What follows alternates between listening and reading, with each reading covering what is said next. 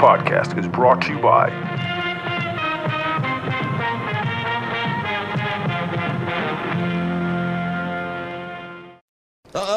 Here we go. Everybody be cool, this is a robbery! Need you cool. Are you cool? I am cool.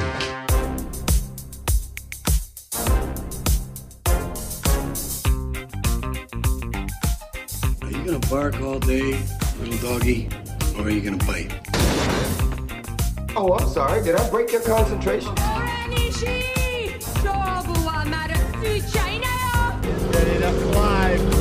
I'm a killer. I'm a murdering bastard, you know that?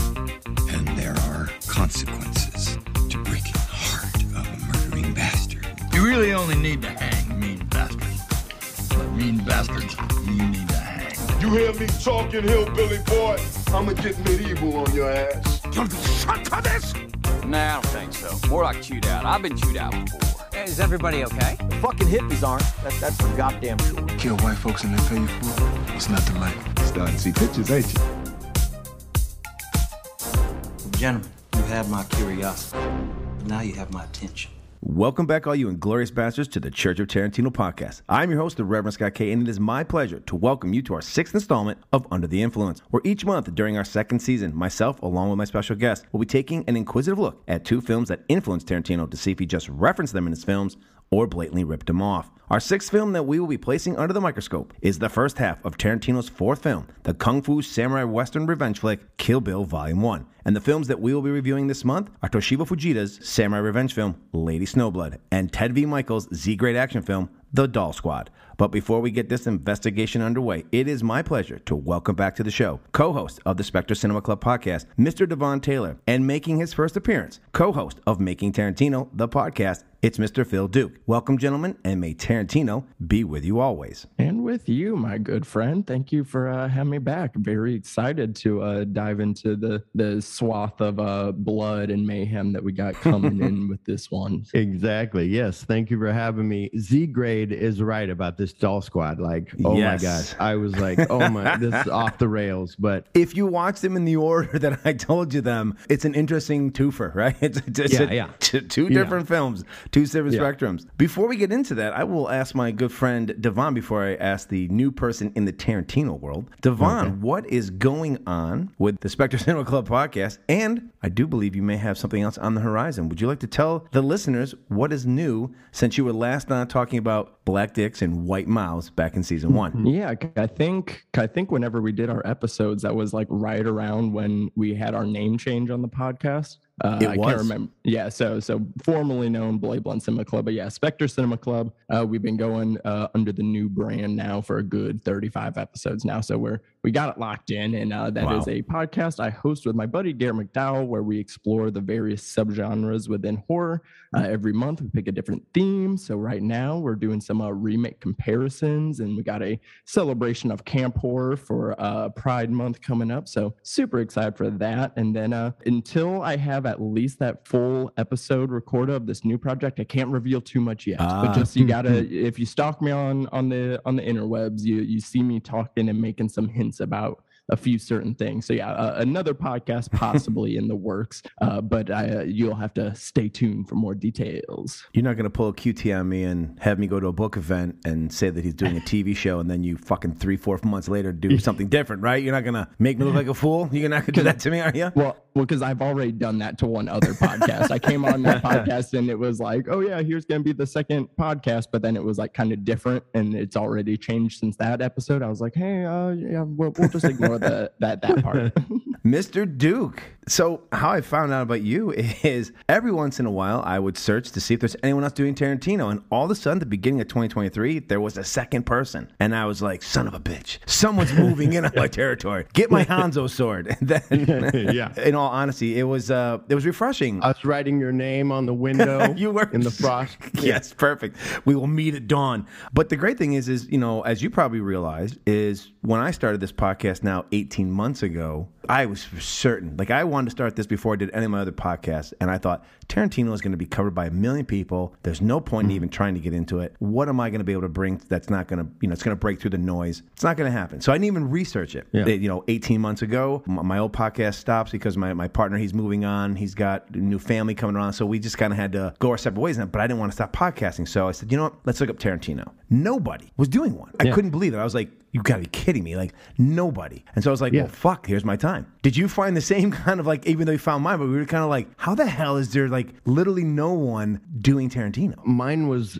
different. It was really cool, but I was doing another podcast that I used to do called My Celluloid Heart Podcast with me and my cousin. And it was just, we would pick movies that, I loved growing up, whatever. And then all of a sudden I was like, we got bored of like, okay, we're doing Smokey and the Bandit 2, Star Trek 2, like do something else. And all of a sudden I came across this thing of like 350 movies that Quentin Tarantino recommends or likes. And I was like, what if we turn this into a podcast? And I think I had heard about whenever Reservoir Dogs 30th anniversary came out. Yes. I listened to your podcast and I was like, oh, wow, that's cool. Like, okay. And then I think on there you might have said it. And I was like, oh, my God, he's right. Like, but my route in was more like, let's do this. And where we're not picking every week, where we know what's coming up and like, oh, we got to do blah, blah, blah. I'm going to make it into an Excel spreadsheet. Well, it'll randomly pick what the next one is. So I was like, now my cousin Chip, I go, you understand these are going to be some horrible movies. Some of them are. And he's like, I'm up for it.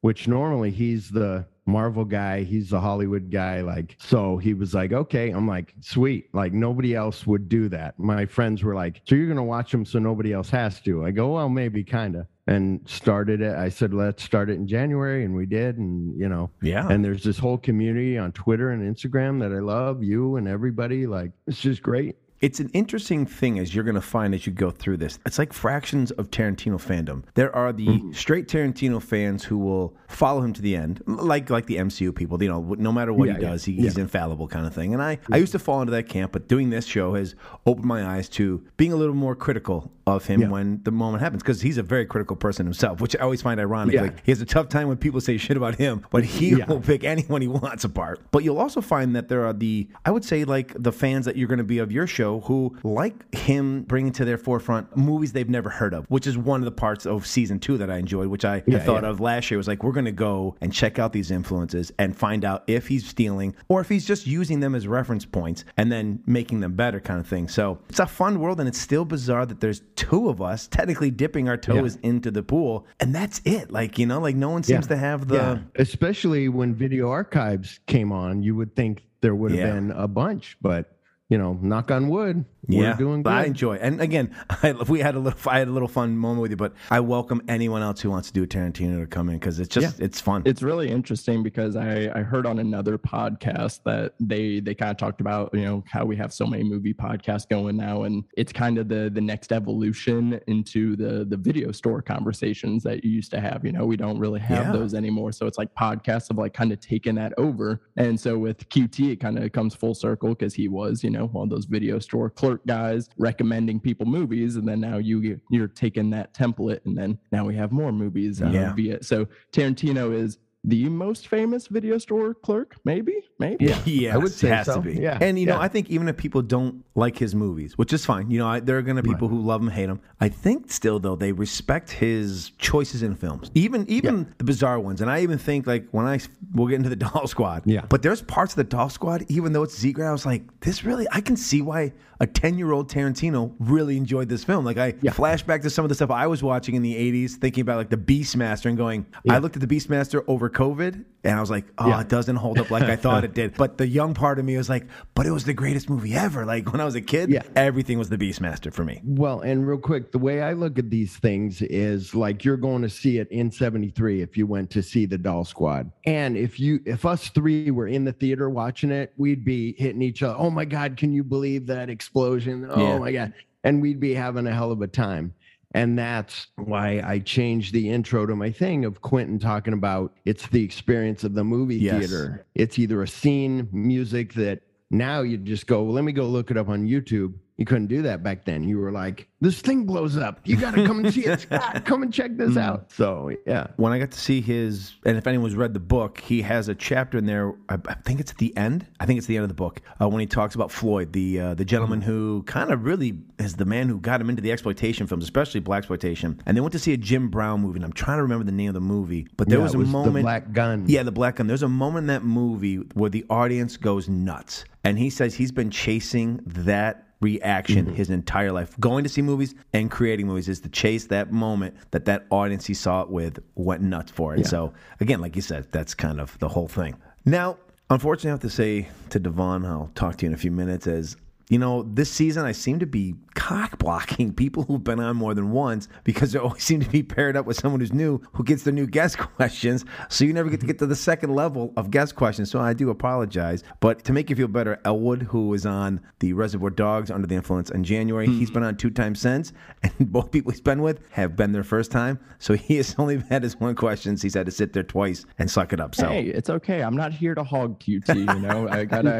Everybody gets their spotlight. So Mr. Duke, here they come. Okay. Are you, in fact, a Tarantino fan? Yes, I am. Wouldn't it be weird if I was like, no, but I found this thing and I just thought, why not? But yeah. Fuck it, why not? It's not the worst thing in the world to do.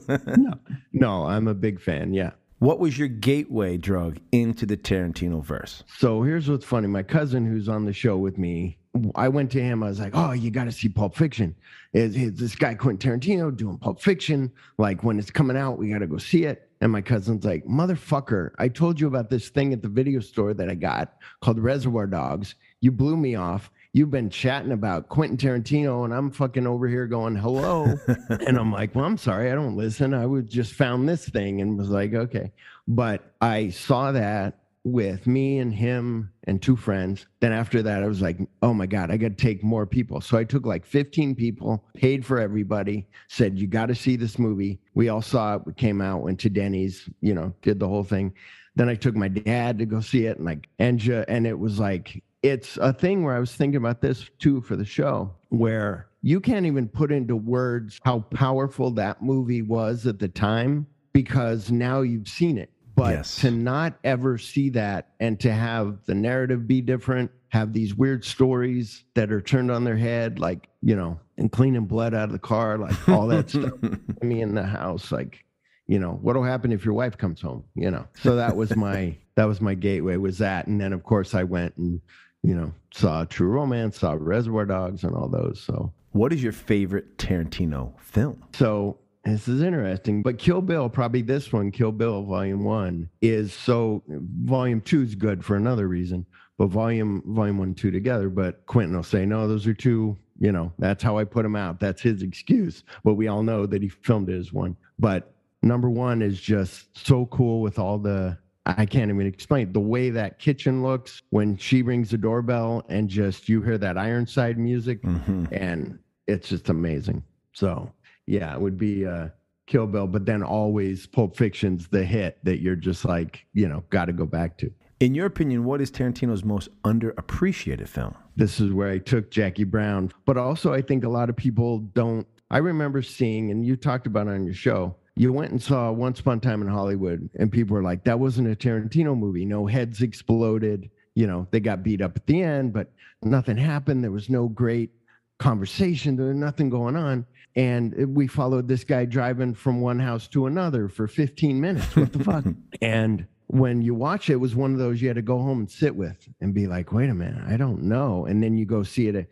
So then I went and saw it 3-4 times in the theater and was like, no, this is a masterpiece. Like, this is great. Like, people were like, oh, Inglourious Bastards is masterpiece. No, Once Upon a Time in Hollywood is his masterpiece. But yeah, Jackie Brown is like, that's where I was like, oh my God, Pam Grier's beautiful. Like, you first met Robert Forster and you're like, I love this guy. Yeah. Like, what the fuck? Like, you're like, oh, Tony Lister's in here. Like, holy shit. And if you've heard the other episode, and I know we're both of an older age now, but you grow into that film too. You age with that film, and I think younger. Yeah. This is not an attack on Mr. Devon. He's a fantastic, but he is a little younger than us. He's still in his spry years. He was born into a world with Tarantino, and we were thrust into it. But when I saw Jackie Brown in my early mid-20s, loved it. but again, didn't understand the romance. Now in my late 40s, I go, oh, I'm the age of almost Jackie Brown now as in the movie, and so totally understand. And it's a different film. Like, it really is one of those films that you really age into. You know, when you see it young, you might like some of the cool banter and some of the cool stuff. But it's not until you've been that seasoned person who's gone through heartache and this and that, and then you grow into it, you go, oh yeah, that's a really good love story. It's almost the same thing as it's that scene in the kitchen of them talking that's just so great. It's just so natural. But it's almost like, I remember after Heat came out and everybody's like, oh, the scene with De Niro and Pacino. And I was like, fuck that. Like, I don't. And then later you get older and you're like, that's a great fucking scene. Like, yes, them at the diner. Like, the other reason why Jackie Brown's so important to me is we went and saw it Christmas morning. My cousin and I leave Christmas dinner in the morning. We're like, let's go see this movie. Go to see Jackie Brown. We're sitting there. It's us and two other people. And the power goes out. Right after he's like, here, don't mess with the levels. Take my keys. Don't mess with the levels. Power goes out. And it's out for, it seemed like, an hour. But we're like, should we leave or do we wait? And we were kind of waiting for this other couple maybe. But also I was this big Tarantino, like, this is after Pulp Fiction. Come on. So then the power comes on. And then that makes it even better. Like, we waited for the, So, yeah. Who is your all-time favorite character in the vast Tarantino verse? So I really like Cliff in the movie and the book, but Jimmy, I was thinking about this today when I was answering the questions. I was like, my wife's a nurse. I only work 3 days a week. I don't know what the fuck Jimmy did, but I walk around, drink coffee, and I'm off for 4 days. Like, I got nothing to do, Oak's nice. I'll take some Oak. So I like Jimmy because Jimmy was just different, granted it was Quentin, but just the dialogue, everything coming out of that, and him just, being like, no, I don't give a shit about that. What's on my mind is this, not this.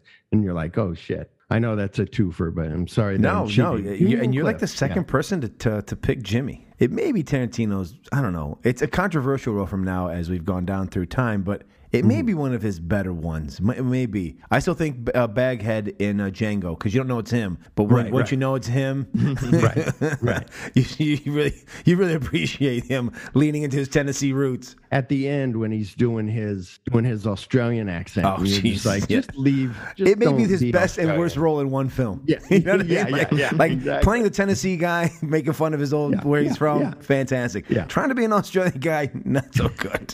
Don't do it. Yeah.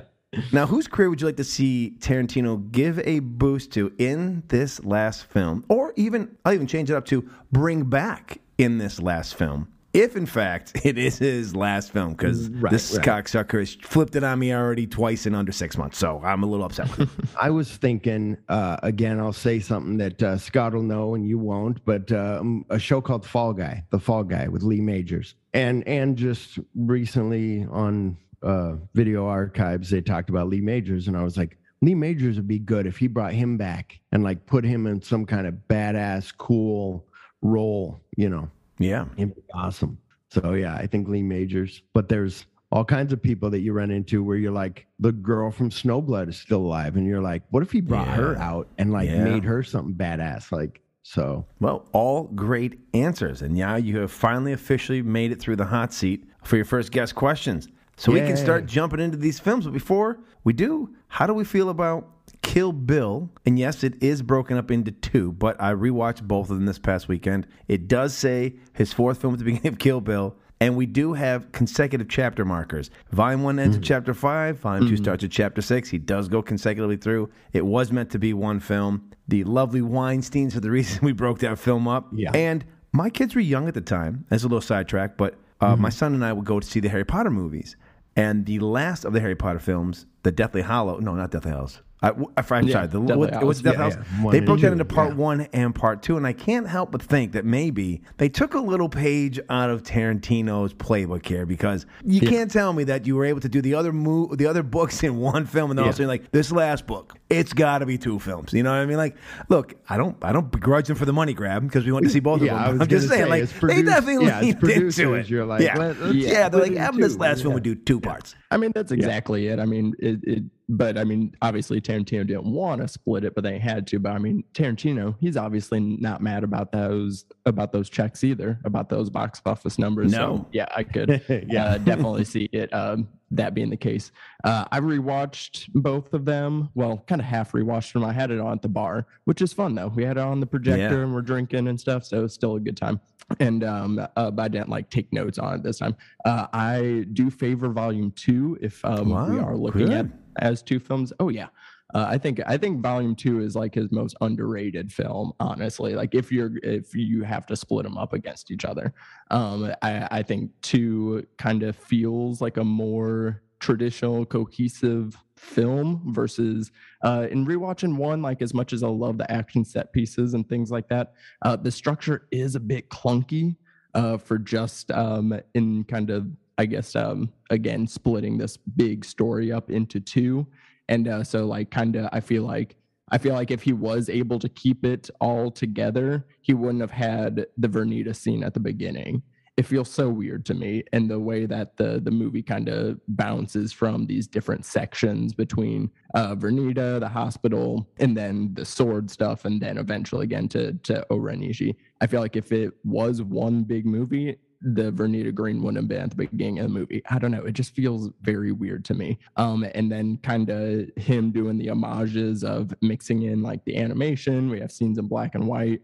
And we kind of have a lot of these changes like in a very short section. And just, it does feel a little bit messy to me just because he doesn't do this a lot. You know, he doesn't traditionally mix other types of media in, but, you know, as we'll talk about in Lady Snowblood, it's a direct homage to that, but I don't know. So a lot of, as much as many of the highlights that Kill Bill Volume 1 has with the action, the visual, the imagery, and some of these things are really good, but it just doesn't hold up like as a like film together. So like that's why I do always watch them together. But if I'm only gonna watch one of them, I'm gonna put on Volume 2. Personally. Very fair. And the black and white is because of, unfortunately, if he ever put out the freaking Whole Bloody Affair, which he promised, for years he's promised it, and never came out. The black and white was because there was so much death and blood in the House of Blue Leaves. It was the only way he could slip it by the censors to not get an X rating. That's why we go black and white. And look, and give him credit. He does it on the eye snatch, which will be a callback to an episode 2, to Volume 2, when she eye snatches good old El Dragon. No, I was just going to say, I'd have to look at my letterbox, because now I'm thinking that you're right, that Part 2 I might have rated better than Part 1 because of the, spaghetti Western stuff, whatever. But there's, like you said, there's those set pieces that you love. You love the Brian De Palma hospital stuff. You love the fight at Vernita Green's house. You love so the whole and watching thing. Part 2, I never thought of that. If you have to watch it, watch Part 2, because that'll have an end. You know how it begins. Let's watch the end now, which is cool. And then, what I was thinking, well, we'll get to it when we talk about Lady Snowblood, but I was thinking how to end Kill Bill. If you ended it like Snowblood, where she answered the door, it was pizza or something, and little girls stabs her. Yeah. But everybody be like, what the fuck? The bride went through all this shit, and now you know. Well, I've said this before, and I don't know how much either of you have heard it, but I'll say it again, because why not? Before I went to Iraq, the screenplay was online. So I read the screenplay before I went to Iraq. And the disappointing thing of it going into 2 parts is what happens near the end of 2. The things I don't like about either of the films, I don't like the ending of 1 because I don't like the cliffhanger, which he had to make a cliffhanger because obviously he wants you to come back for 2. I totally understand it. And I hate the opening of 2 because I think it's just stupid. Her drive around talking. We know what's going on. But he has to do it to recap people because, let's be honest, people are stupid. We just know this, right? So the movie Idiocracy is really almost basically what we are now. It's scary. And so Fast and Furious, exactly. And so those 2 parts I hate, but I know why they're there. But the thing about the script that was awesome, which I wish, now there's no world where I've lived in where we get to see the thing all together at once and know the surprise. But it's when she makes the corner at Bill's hacienda and points the gun, and there's BB. You don't know BB's alive. You don't know. I mean, this whole movie is about her getting revenge for the loss of her daughter. At the end of the day, she didn't die. So it's a flip. All of a sudden you think she's killing all these people because she's got to get Bill for that motherfucker for what she did and killed her daughter. And next thing you know is, nope, she's alive. And you learn about it the minute she makes the corner, and you're like, holy shit, that's a twist. Her acting in that is like like from anger to softness to I'm gonna play dead. Like, and then when she hugs BB and she's looking at Bill with that you motherfucker, that look we've all seen, you motherfucker, and yet she can't let the girl see it. So that's the one disappointment of this being broken into two films, you know. But again, look, it gives me extra stuff to do on the podcast. I'm gonna be honest. You know, I'm gonna be a whore. I'm gonna be a big whore myself. A couple more months. Exactly. I've never met somebody else who read that script like I did. Like I read it before the movie came out. And I said, should I read it or should I be surprised? I'm gonna read it. And what's always in my head is when she's up in that treehouse and Bonnie comes to her to doctor her up because she got fucked up. And you're like, oh, there's Bonnie, Jimmy's Bonnie that we never met. We saw in like a made up thing. But here's Bonnie helping her in the treehouse. And I was like, I want to see that. Like, come on. I wonder if Bonnie makes an appearance in the last one because she was supposed to be in Reservoir Dogs. In a little cut scene. She's supposed to be the nurse that they bring the snake charmer. Oh, get your fucking snake charmer. So Bonnie's supposed to be in all these movies. She just never made the cut. Except for the one scene with Jimmy.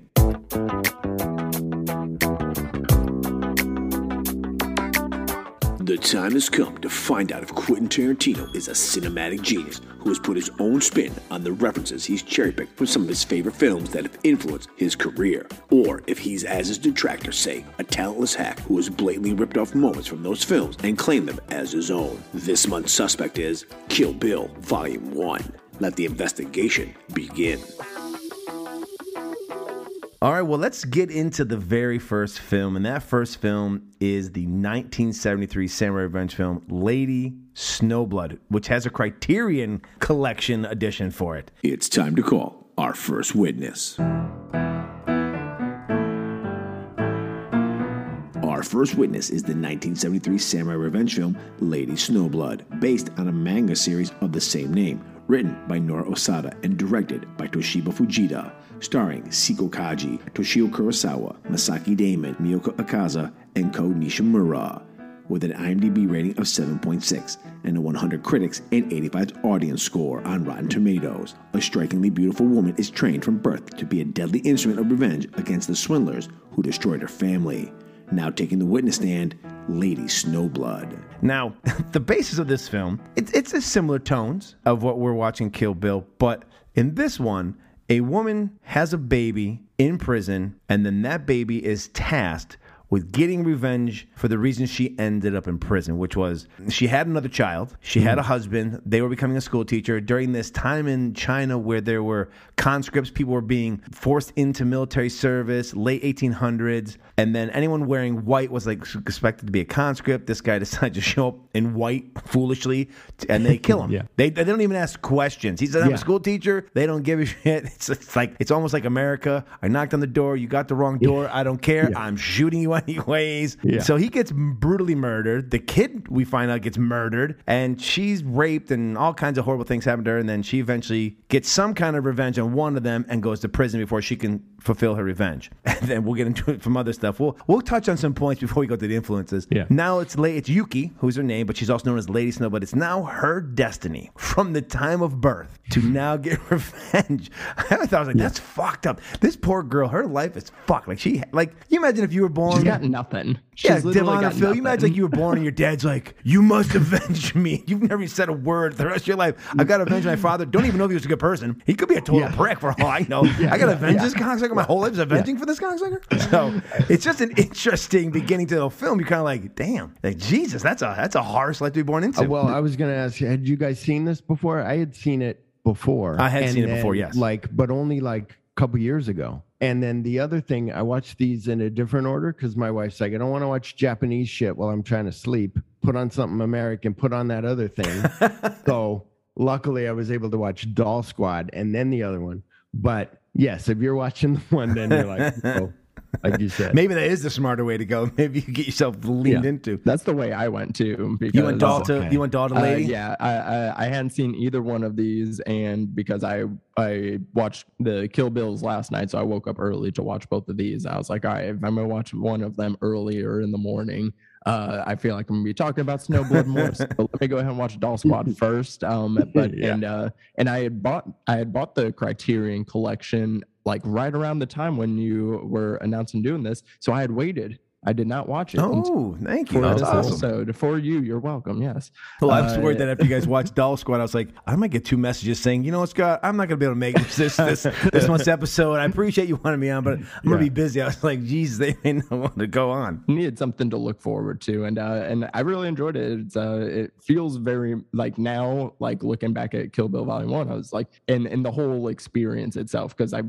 think you could, extend the influence into Volume 2 as well. Oh, because, yeah, absolutely. Like when you kind of take the whole story, it's like a reverse companion piece to Lady Snowblood, essentially, and kind of taking that thing, but then like expanding, the layers on it. But then, this is a very good example of, he's taking a lot and he's copying a lot, but it's like, okay, if you're going to do that, if you're going to pay an homage, you got like, not only, do it well, but you also got to add to it, So yes, he does take a lot of elements out of this, but there's so many things that he adds onto it and makes it his own.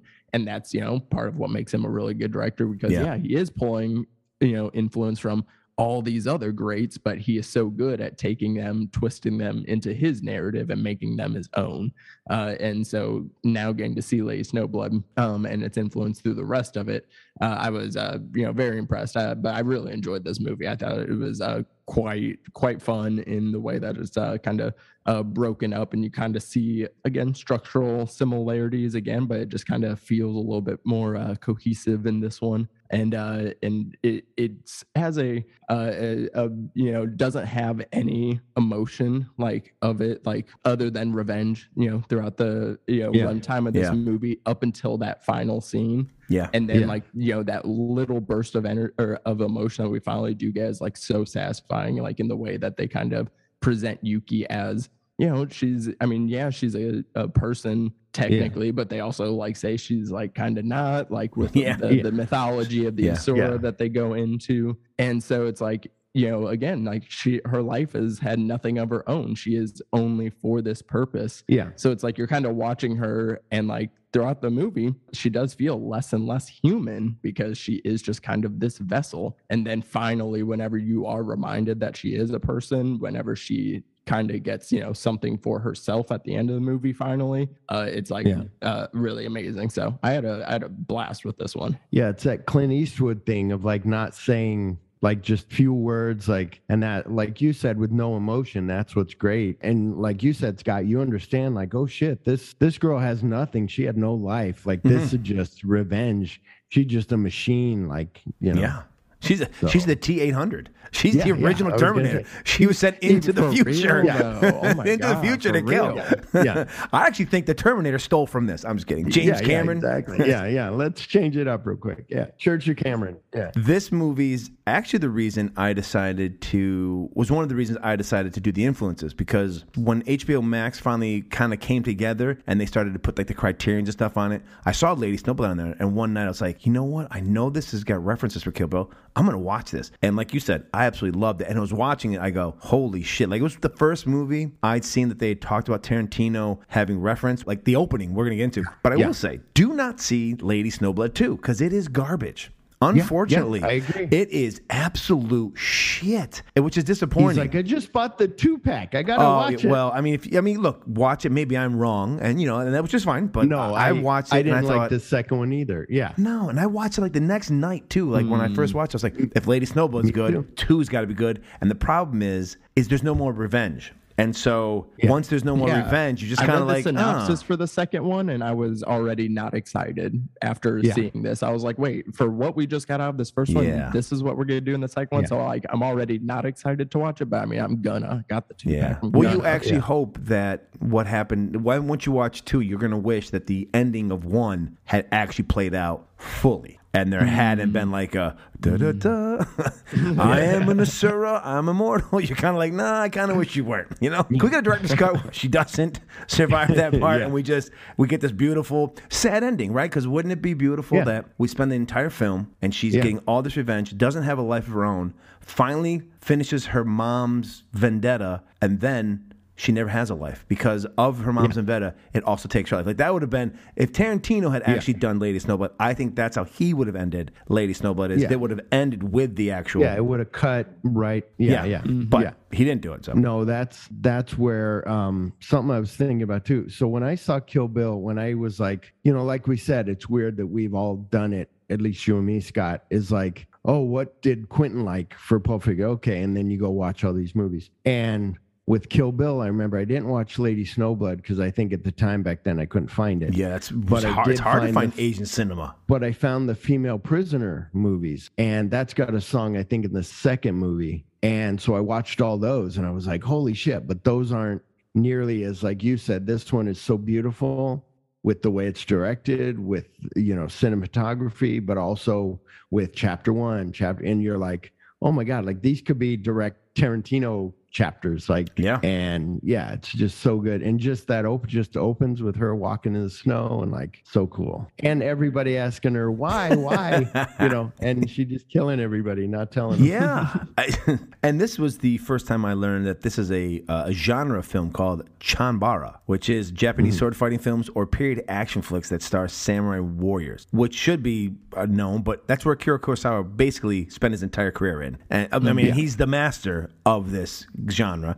And I guess you would think that if Tarantino was going to be influenced by a samurai film, it's crazy that it's Lady Snowblood, but it makes so much sense when you watch Kill Bill as opposed to all the epics that Kurosawa does. And again, this isn't the first. Like a man named George Lucas was a big fan of Kurosawa, and I'm a huge Star Wars fan. In case those can't see, but I've got Darth Vader and stuff. Huge fan of Star Wars, and Well, that's what's interesting with Tarantino, and this is where we said, like, you and I aren't like, sucking the dick at Tarantino. Like, if Chip and I watch a movie that's no good, we're going to say, like, this was no good. I don't know what Tarantino saw in it, whatever. And also, like Chip said, he goes, we don't know, on our first episode, he's like, we don't know if he sits to pee or stands up to pee. We're not saying making Tarantino, this is what made the man. We're saying this is what made him make movies from what he likes.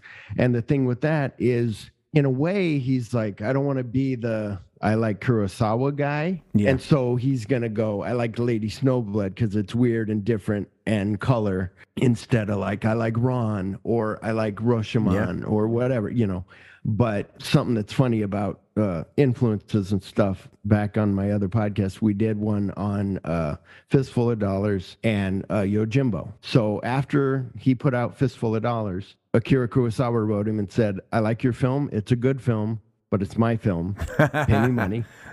Pretty much.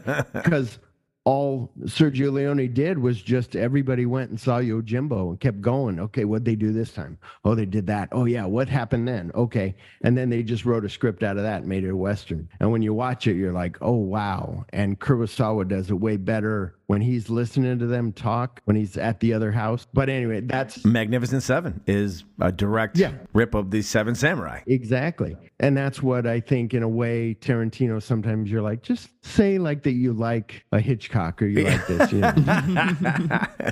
He can't. And that's why I don't mind doing these episodes. And if he, like you said, if he's done something, I'll say, you know what? You took this. It's okay because he's not above being criticized.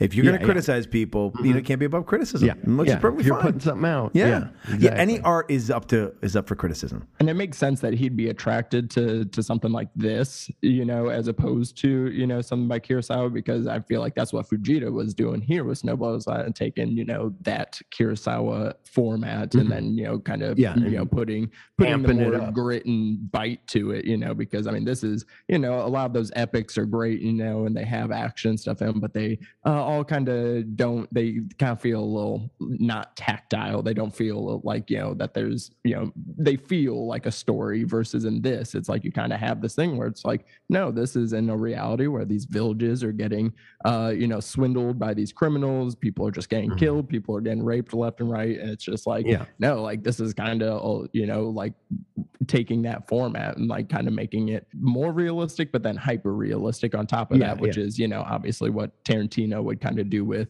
Django versus, traditional Westerns that he was, an influence. So it makes sense that he would be attracted to this. Well, plus it's got a female star. I can't think of a Kurosawa film right now off the top of my head that has a female-led samurai type warrior. They're all males. So even early 70s, and we're talking about a culture and society where women aren't exactly looked at as being superior to men. They're looked at, the geisha kind of crowd. They're the ones to be subservient to men, and they're there for the man's purpose. And now we've got this woman who is just wreaking fucking havoc on people, looking all dainty. Oh, I'm nobody. And then her umbrella fucking turns into fucking knives of death and motherfuckers get cut in half. And you're kind of like, damn. And it's 1973. 1973 Japan. So as much as we want to tout Tarantino for his pro-female stance and him pushing strong female characters, his upbringing, but also at the age of 10, seeing this with his upbringing, I mean, no wonder we have The Bride. No wonder we have such strong female characters in his films. He was drawn to this. He wasn't drawn to the male magnetism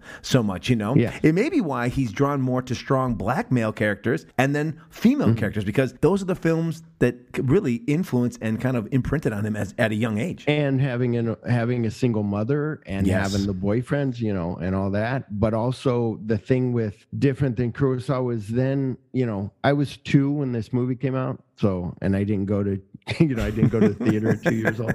But it's like when Wild Bunch comes out, that changes Westerns. And when The Code breaks and Bonnie and Clyde come out, then everybody's like, oh, we can shoot a guy in the face riding on the running board. Like, this is cool. And then with this, and I don't know how it happened all over the world, but Japan then is like, we could do blood like crazy.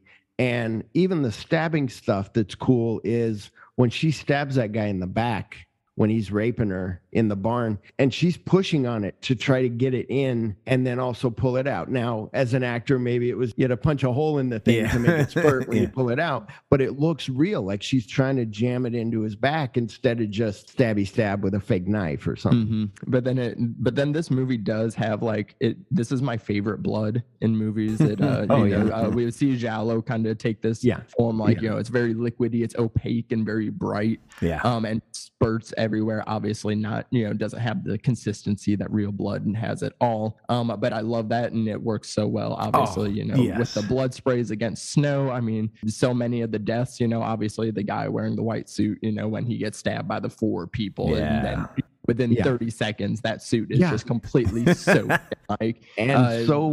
So violent. But I want to commend you for being younger than us and for loving that. My wife's 10 years younger than me, and she'll see a 70s movie with the blood, and she's like, what, did they spill a can of tomato soup? What's going on?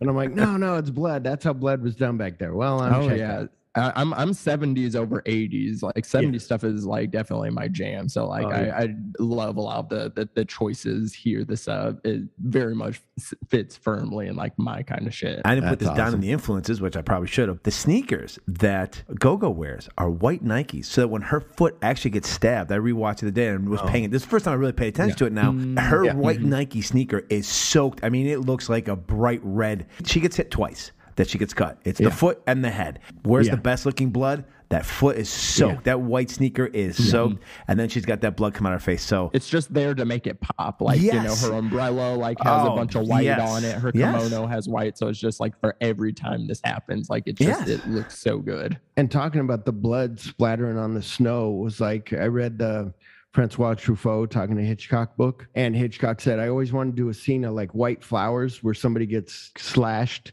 and the blood splashes on the flowers. And this is years ago, and now it's in 73 they did that. It's cool. And then Tarantino does it in Django. Yes, in the cotton field. It's the cotton, so then he gets to do it too. Yeah, which that's might be one of the best. But that guy riding it's that thing of him using the blood too. He uses that same kind of blood. He's like, I'm not going to use realistic blood, unless it's Reservoir Dogs, but usually he'll use that kind of fake blood. Oh, I know what I was going to say. At the end, when she's looking for that final girl, that was going to be the final girl, and her face looks like she has kabuki makeup? No, she's got blood spots on her, but it looks freckles. Freckles is the word I was looking for. But it looks like she has freckles. And you're like, oh, that's the blood. That's something cool that they did that they didn't have to do, that some movies don't, we'll talk about later. But it's really cool.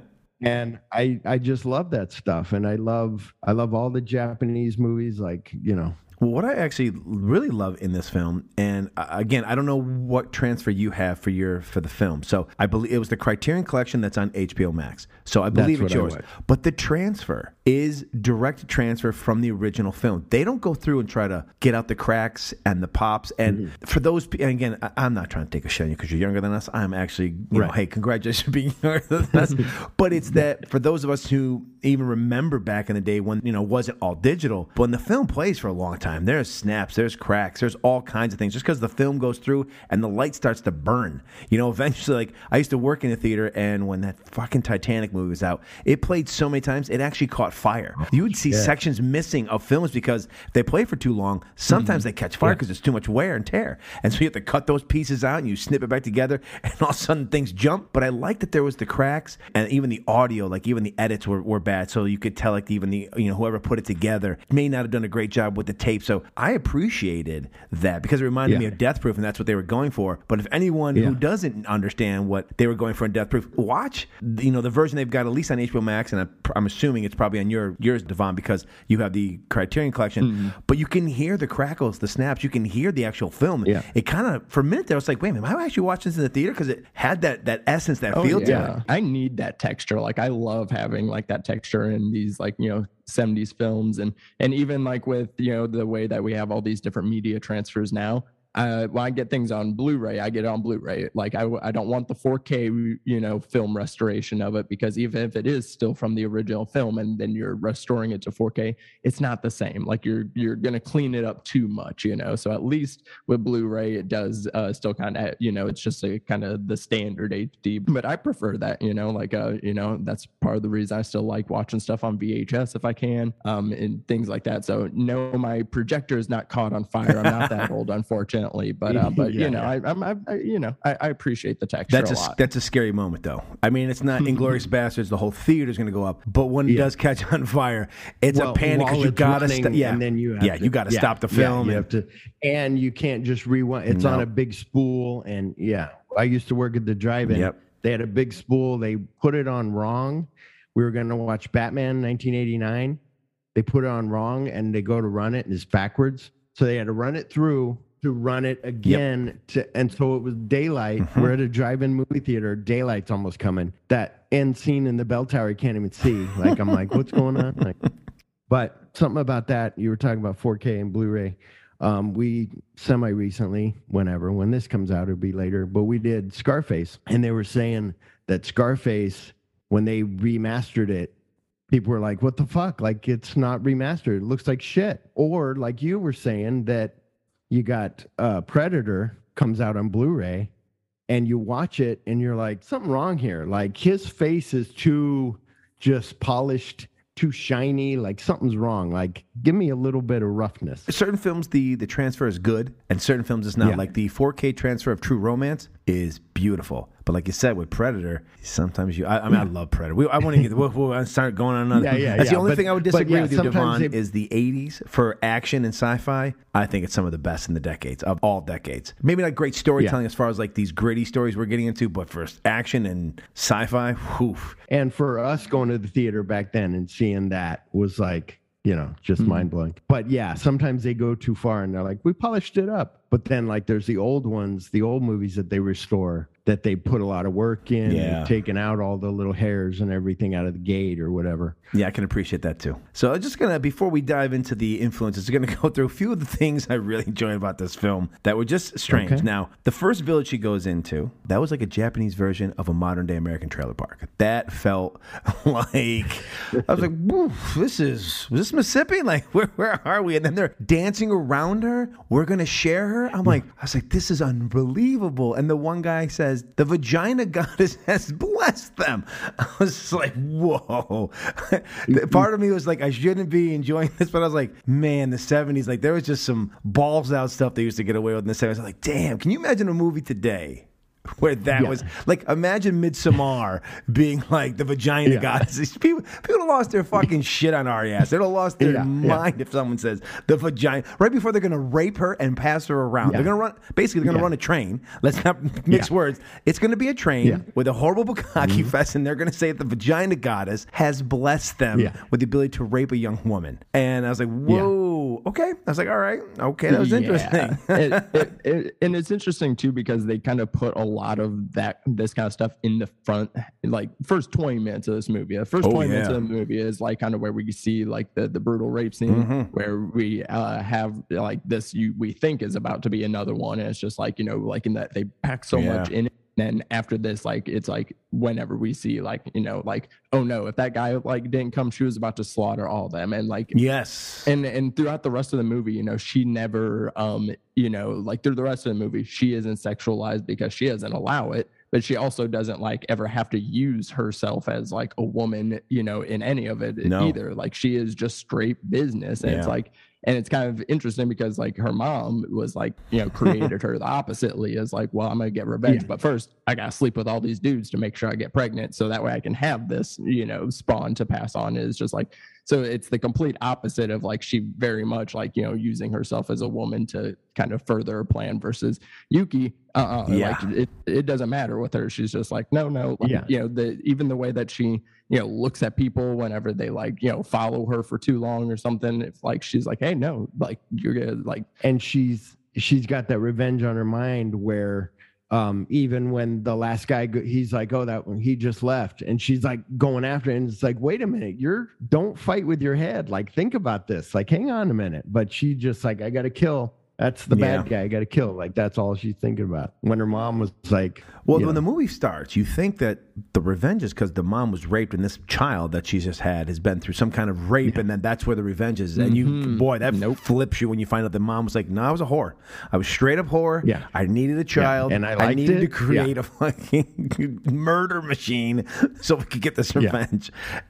But she's not the only woman to whore herself out, because the daughter who will eventually get some revenge and is one of the the very first, the daughter, the first victim that Yuki gets to, she is making these bamboo wives just to keep her father, who's a drunk, so he doesn't know. And meanwhile, she's going out and pretending she's selling them, and the money she's making is because she's a whore at night. Like, I was like, damn, that's a twist. Like, I have said this. One of my favorite films of all time is Old Boy, and that's from Korea. And I will say this. I think Asian... Don't spoil it. I haven't seen it. I won't say a word. But I think Asian cinema has the balls because of its storytelling. I feel like they have a different sensibility than we do in America.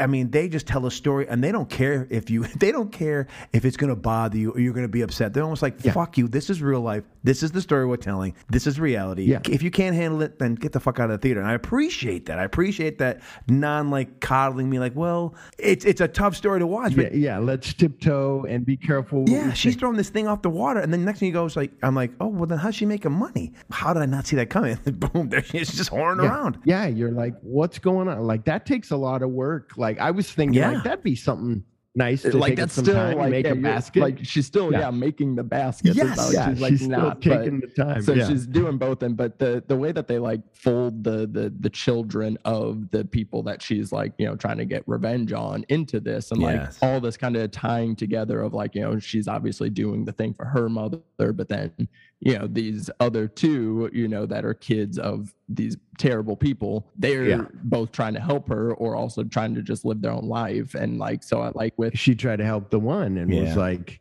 here's my address, come and see me. I almost felt like it was like the moment in Kill Bill where she goes, if you still feel sorry about this is where I'm at. Come look me up. And that's the way I read it. It was basically like, hey, this is going to be my exact location. You're going to want to, because they do that.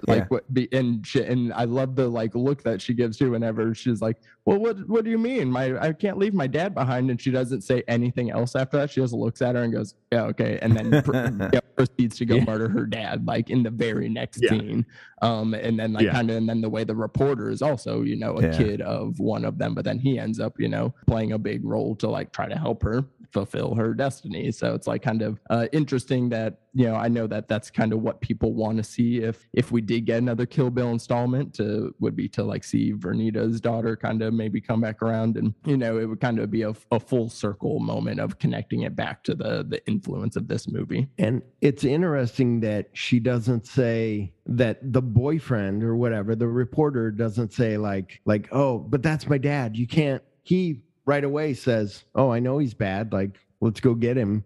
Where in an American movie, it'd be like, that's my dad. I don't know. And you'd have to see him do something. Now, as you're talking about the death of the guy, he deserved an award. I rewatched it, and he is having to pretend he's dead while that freaking beach is getting bombarded by high tide. I was thinking that. He's getting water in his mouth. I'm like, this motherfucker might actually be dead. Like, I was waiting at the end of the credits to see maybe like in memory of like this dude is getting pounded by this. I was like, getting stabbed and drowned at the same time is like that's a pretty awful death to go out on. I was like, they had to have him like put his tongue some way to stop the water from getting in his throat or something. But yeah, it was. Well, some of these deaths that you see in these movies, I think it happened in this one or it happened in one of them where the eyes are just staring straight ahead. And I'm like, I'd be blinking. Yeah. I couldn't do that. Like, whatever. I'm curious between, like obviously you're kind of, you want Yuki to like get the revenge throughout this movie because like, these are terrible people. But at the same time, it's like, do you guys like feel that sense of like, not wanting her to because like, hey, like you could like, you ultimately want her to like kind of reject this path. And like that very first kill, I think sets up like makes it the hardest because like we see that like, oh, he's a fucking drunk piece of shit. Like he's already kind of like living a just shitty life. Like that's probably worse than him dying anyways. But he also has a, very sweet daughter, but like of her still being like, nope, like he's still got to go because revenge, he's on the list. He's got to go. So like, I'm curious how you guys feel about that. I think it's interesting because I think what happens is when you watch it the second time, you realize that this woman is thrown into this life. The first time you're like, revenge, you know what I mean? You want to see all the cool kills. And you're like, I want to see what made Tarantino like this film. And then you watch it the second time and you start going, Jesus Christ, like this girl's had zero. I mean, this is it. She was born. This was her lot in life the minute she came out of the womb. Yeah. Whether she wanted it or not, she had no choice. Trained. But you also get to, I think, and again, this is 1973, so I want to put that into perspective as well. We're at 50 years now. So it's 20 years since Kill Bill 1, 50 years since this movie came out. But it does highlight the difference in the writing. If whatever people want to say, Tarantino can take some images, but it's how do you put those images together and stitch them together where it makes a story feel like a story. And it's his writing. And the difference being, I don't think we have enough of a emotional connection to Yuki. Tarantino would have set up a connection. We got a connection to the bride because we knew what had happened to her. She was pregnant. She was murdered. She lost her baby. We saw what that was like. We're like, holy shit. And that's why I miss about not having it, ever having it as one film, is when she makes that corner, that reveal will be so much more powerful if it's the first time you know she's alive instead of giving the cliffhanger. So I think the difference being is that we just don't have the connection with Yuki, even though we do get some backstory. We just don't have that connection of revenge and feeling for Yuki to have to do this for her mother because we just don't get enough of, even though we get the backstory, we didn't give a fuck. Like, I mean, in all honesty, I'm like, I didn't really care. Her dad, her stepdad, whoever he would have been, he got murdered. So you could even say that Tarantino basically wrote Kill Bill for the bride to be like, if Yuki's mom got to have her revenge, like that's what he wanted. So that's the movie he made, essentially. Yes. Well, and also we felt more connected to the character as opposed to like, look, when you sit down and watch this Lady Snowblood, it looks so amazing, especially for 73 Japanese film. I mean, you're thinking it's going up against like Kurosawa, like that's the bar to which it's got to reach, and it easily reaches that, and it's so well done. And you've got a female lead, and you were all on board. But the one thing it's missing that even a Kurosawa film has is we just aren't connected enough to Yuki to feel one way or the other for her, to feel bad. Like I said, as you start watching it more, you start to realize, oh shit, like she had no choice. And then you as the viewer start to feel it, but you don't feel it the first time through. You're just like, fuck yeah, revenge. Yeah, and I think also, I mean, it could be where, I don't know. Here's the thing. I cry at E.T. I'll tell you guys that. Saw that in the theater years ago. As did 20 years after that. It was 20-year re-release. I cried, and that's where I noticed the power of filmmaking was E.T.'s dead. You've seen E.T., right? Yes. I've seen dead. E.T. I know, I just spoiled it. E.T.'s dead in the freezer, and he goes to say goodbye to him. He says, I'll let you say goodbye. He opens the freezer, he's saying goodbye. When he's closing the freezer and turning away, the freezer lights up. Elliot doesn't see that. He turns away and leaves, and I'm crying my eyes out as a 11-year-old in 82. And then when he walks over, he sees a flower blooming, and now all of a sudden I'm like, he's alive. I think he's alive because he brings flowers to life. Elliot turns around, goes over to the box, opens it up, unzips it. The first thing Elliot says, E.T. phone home. And now you're crying again, but you're happy and you're laughing. And you went on this roller coaster. It's like, holy shit. And what's funny, I'm getting to a point, trust me, is that my wife will be like, you cry at a fucking rubber alien that doesn't exist, that died, and you cried. And I'm like, yeah, honey, it's fucking It's powerful. And she's like, whatever. And so if I ever get into these movies, she's like, oh my God, like how? But if somebody kills a dog in a movie, she's like, fucking, they killed a dog. She John Wicks and it. She's crying, and I'm like, it's a fake dog, honey. They didn't really kill it. But the thing with these revenge movies, you just want the revenge to happen as a movie. And then kind of sometimes, like Jackie Brown, maybe not this movie, but other movies, you get older and you're like, or like, I'm not a father, but if I became a father, I'd be like, oh shit, like my daughter, like I'm leaving my daughter, like they're going to kill me and I'm begging for my life, then it's going to hit you. But for me, I'm just like, this is a great movie. Like Kill Bill, mark off the list and go through it all. At the end, you're hoping that when she kills the last person, she can get with the reporter and they can be happy and they can live a life and they can, smooch and be on the rowboat in the water and be happy, but that doesn't happen. And then you're like, oh man, that sucks. Like she just made to kill and then she died. Like, what the fuck?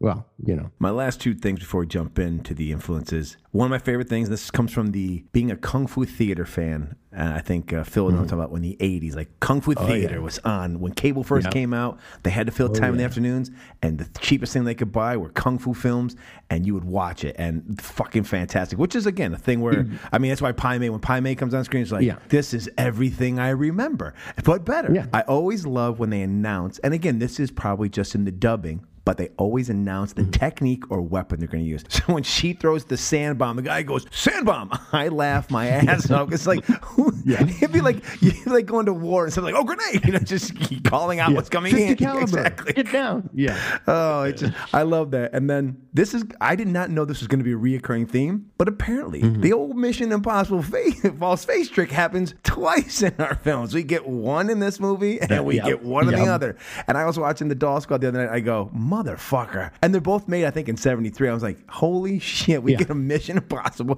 One does it better than the other, I will admit. The one in this film's a lot better.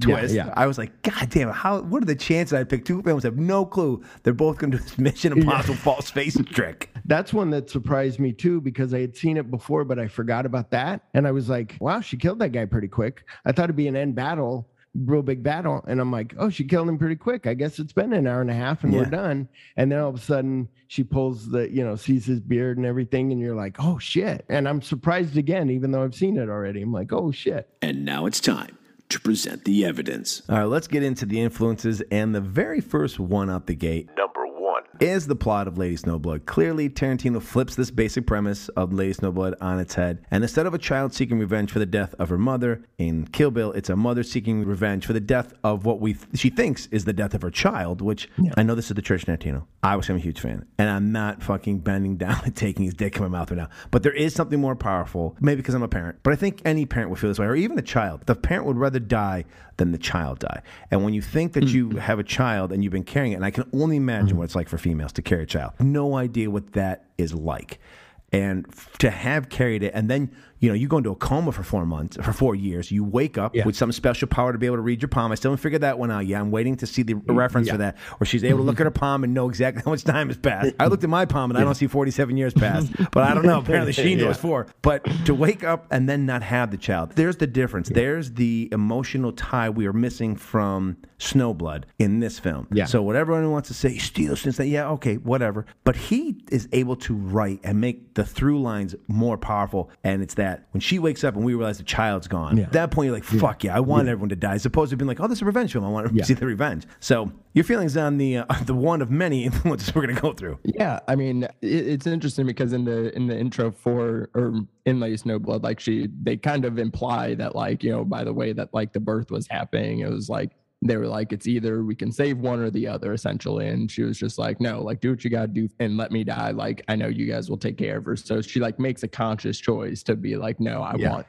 my kid, even though she is still doing it for this purpose, to kind of not have her. And it's, if I'm doing 1-to-1, this or Kill Bill Volume 1, I'm going to take this one. But where it succeeds though, is like, if you take Volume 1, Volume 2 together, these obviously like take, the kind of, the unexplored angles of this one, and kind of fills in those gaps, like you said, with a little bit more emotional attachment to Yuki. It's like, because again, like, it's like I kind of get further away from Yuki as the movie goes along. Yeah, I agree. Because at first like you do see her as you're just like, oh, this is kind of sucks. Like this baby's about to be raised in a prison and then finally makes it out of the prison, but then goes to go train with this kung fu master as a child. Like imagine if the bride would have met Pai Mei as a kid. Oh my goodness, she would have been next level. But again, so it's like as the movie goes along, you get like further away from her rather than like kind of growing any attachment to her, which, you know, I think still succeeds on its own as well. You know, that, you know, obviously not every protagonist, you have to have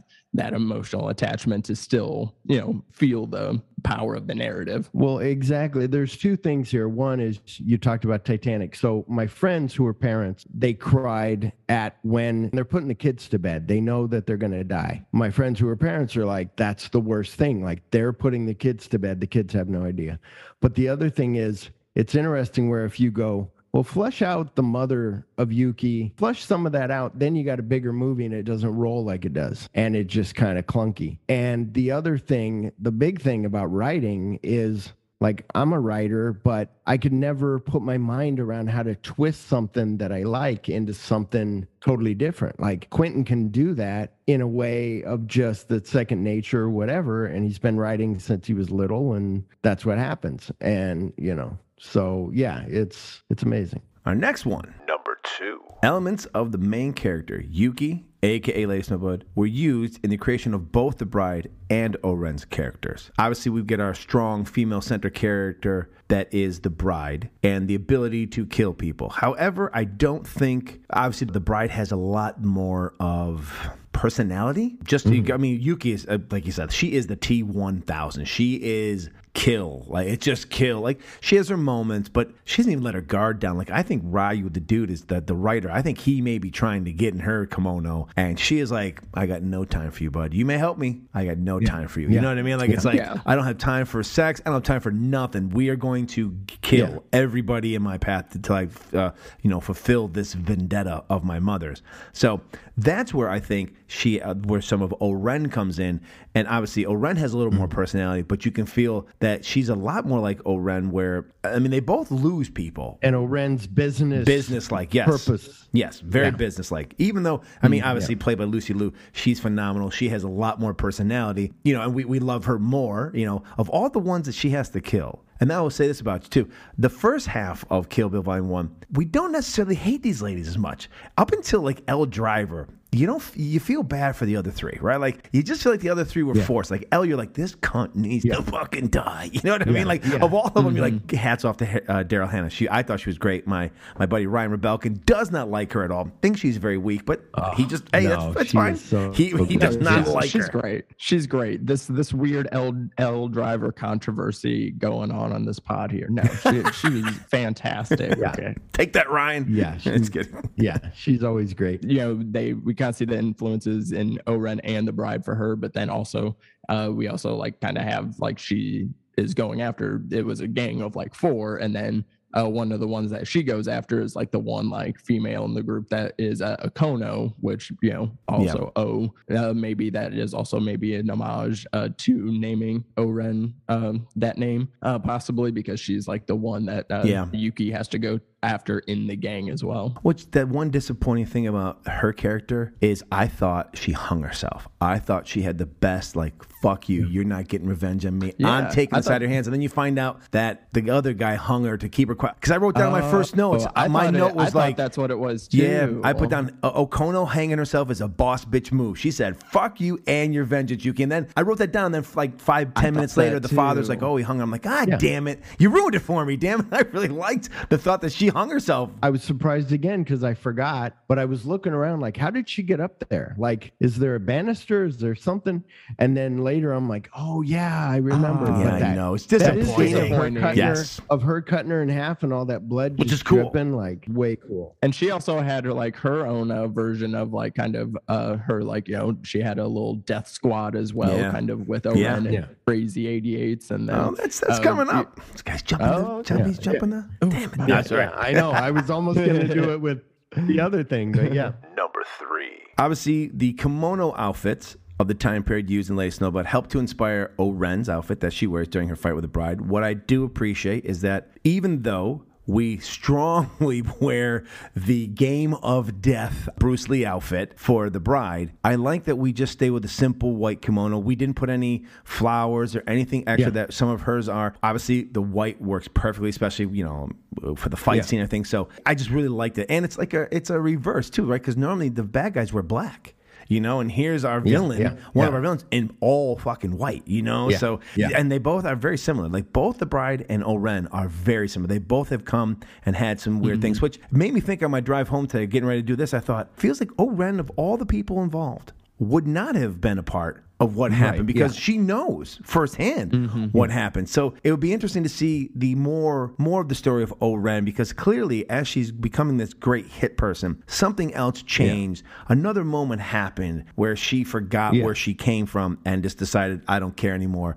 She went full Darth Vader. She went full dark side. And maybe it was, I don't remember. The only part I remember of that script reading is that when I read that script is a treehouse. So I don't remember what their story was together. I don't think it explained that. But how when she's 1,000 blue leaves, you find out that they were best friends. And I think Bill might have said, I'll give you run of this area and you can just go for it. And that over tilted her friendship, was like, business. Okay, I'll do that. If you could have more with that. But that was something that you care, talking about characters, you care about them. When she's like, you didn't think I was just going to let you walk out of here, did you? I kind of did. I was hoping, She's like, no. And then, something else that I was thinking about, just Kill Bill, that when she kills everybody, you're thinking, okay, good. You lean back, you're fine. And then more people come out. The motorcycles. Yes. Yeah. Was there 88 of them? I don't know. They just called themselves the 88. Well, what plays credence to what you said, though, is it's a friendship thing. Of all the other fights that she has, it's Silly Rabbit, Tricks Are for Kids. They have said that together, right? Yeah. In some point, fooling around, whatever. Maybe it's their favorite cereal. Vincent and Jules thing when they kill somebody. Yep. Yeah. And then it's also when she makes fun of her. Little Caucasian girl likes to play with samurai swords. That is not a I know it can come across as, but it wasn't. That is a thing between friends. When you're with your friends, you say heinous stuff to each other because you trust that person and you know what that person is saying, even though they hate each other at that moment. It's still that moment where there's such a personal relationship, an intimate relationship with each other, that it's these subtext. That's what Tarantino's good at, which is what Lady Snowblood is missing a little bit. It's that subtext. It's that stuff thrown in that if you see it, like it's that old saying, if you know, then you know. And if that kind of thing, if you can catch it, you can see that there is more to the death than what we're seeing. But I was thinking, I wonder if, I didn't think about it until just now, with that line of likes to play with samurai swords, I wonder if that's like when you have a friend who drinks too much and starts spouting the truth, they call it truth serum. And so she's been holding that in all this time of just like, you're my friend, you're cool, okay, bride, okay, Beatrix, you're fine. And now she's like, fucking bitch wants to appropriate my culture, like what the fuck? And then she says that. And maybe the bride's like, oh, okay, let's go. Well, it's also some jealousy between women, because Vernita Green does it. Black Mamba, I should have been motherfucking Black Mamba. Like, she's upset with the name because the bride is Bill's favorite. And then so probably he's always like, oh, no one's as good at swords as the bride. And meanwhile, Oren's like, motherfucker, what are you talking? Like, that is my heritage. Like, not good. Like, what are you talking about? I was born with the sword in my fucking hand. Like, I am Lady Snowblood. That's the great thing. That's what makes me a fan is it's the subtext. It's the stuff that, as a real fan, when you sit there and you don't just watch it and go, oh, okay, that's it. You really start to pick at it. You go, man, there's some good stuff. Well, and there's an interview. The other great thing that I love the dialogue when she's like, Bill said you were good with knives. Vernita Green's like, bitch, I know he didn't say that. Like, he wouldn't give up that information. But it's the thing of, there's an interview with Quentin where he's talking about when he did Reservoir Dogs. Somebody's like, did you do your subtext work? And he's like, what are you talking about? He's like, do your subtext work. And he goes, then I did it. And I was like, oh, White's the father of Orange. It's a father-son thing. And it went to this deeper level. And now he's doing that with all of his movies. Like, oh, shit. Speaking of Lady Snowblood. Number 4. The song, Shura no Hana, that opens Lady Snowblood is also used in Volume 1 after the bride kills Oren. It also makes its play at the end of Lady Snowblood as well. But when you first watch Lady Snowblood and that the quick cold open happens and then it goes into tell you go, okay, now I see where a majority of the end fight at House of Blue Leaves between Oren and the bride come from. You go, okay, this whole moment here, there's a lot here that Tarantino saw and was like, oh, who doesn't? Like, if I'd never seen Kill Bill and I saw that opening part, you're like, it's just beautifully shot. The music kicks in, I can totally get where he was just like enamored with it, and you're sucked in. If you don't like that beginning part when you see the film, you're just not a fan of cinema. Like, it sucks you in. Who cares to read subtitles? Turn the subtitles off. Don't watch subtitles and just watch the film. Yeah, I mean, again, it's like you can't have the title be Lady Snowblood if we're not going to see blood on snow within the first 5 minutes. So it's like with that cold open, like the way that it kicks in that way, it looks amazing in a way that, again, is like very beautiful and like artistic. So, and it's like kind of the way that, like, when you watch a film and when you see something violent and it's like, oh, I don't like this, but you get excited because of the way that it can be presented in a safe and beautiful way to like kind of portray this. And violence is storytelling. Exactly. So it's like with Snowblood, like a lot of the style is like everything, even though the blood and the violence is very excessive, like they still don't they're like, no, we are still going to shoot this like it's a drama, like it's with very beautiful shots and things like that. And the music feels very reflective of that too, because it's the music never goes like in a dark like direction at any point. It's always very beautiful and floaty and dreamlike. It never goes into like the typical score you would hear here. Yeah, it doesn't try to do like jump, like dun dun, like any of that. It's just, and the other cool thing was, when I first saw this, you're able to read the subtitles and you could read the dialogue, the music, and you're like, what she's singing. These are the lyrics to the song. Where you listen to it before, you're like, this is a beautiful song. I wonder what it means. It's like some beautiful Mexican music that you hear, and you're like, I wonder what they're saying. They said something about love, but you get to read it, and you're like, this is really poignant for this and poignant for Kill Bill. Like, it works in both ways. Amazing. Number 5. Speaking of the opening scene, it's the snowy night scenes in the beginning of this film, because after the scene, we go to the prison where we see she's born, and we get the actual red snow coming down when she's born. But this is the setup. This is where Tarantino said, and even Oren says, for last looks, you could do worse. And of all the end scenes of all of Kill Bill, it's the most beautiful final fight. I mean, when she walks out and it's lightly snowing, and you're just like, wow. The water. Yes, the little water spigot. Thing, making that noise, like dunk, dunk, dunk. Like, it's gorgeous. It's gorgeous. Like, you just had this unbelievable massacre, which was amazing. Yeah. And you're like, well, how do you top this? And he's like, well, let's slow it down and let's do this almost duel style. This is let's breathe, we're going to do the samurai version of a gunslinger duel.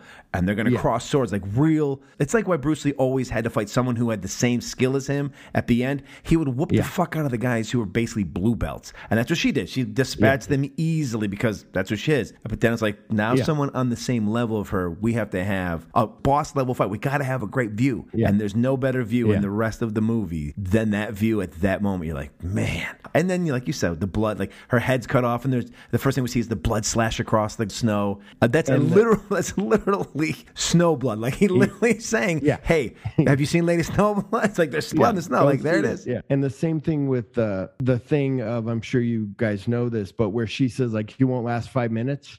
And exactly 5 minutes is when her head gets just under 5 minutes. Top of her head gets cut off. Yeah, it's like, oh shit. Yeah, it's amazing. But it's just it's beautiful. It's so great. Number 6.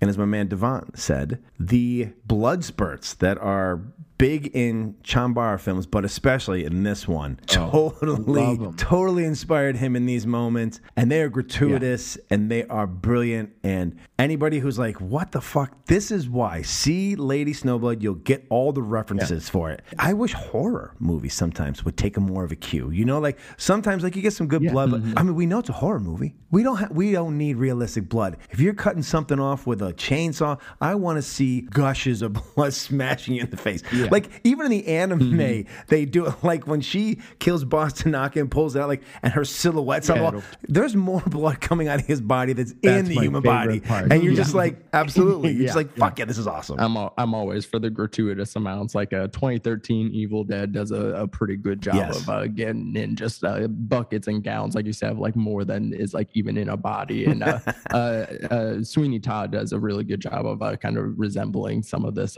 effect as well. And they should, because we're having fun in the theater. We know it's not real. So one thing about Star Wars I kind of am disappointed about is obviously the lightsaber cauterizes every wound. So you chop something off, there's no blood because it's cauterized. You're kind of like, damn it, I really want to see some fucking sparks come out.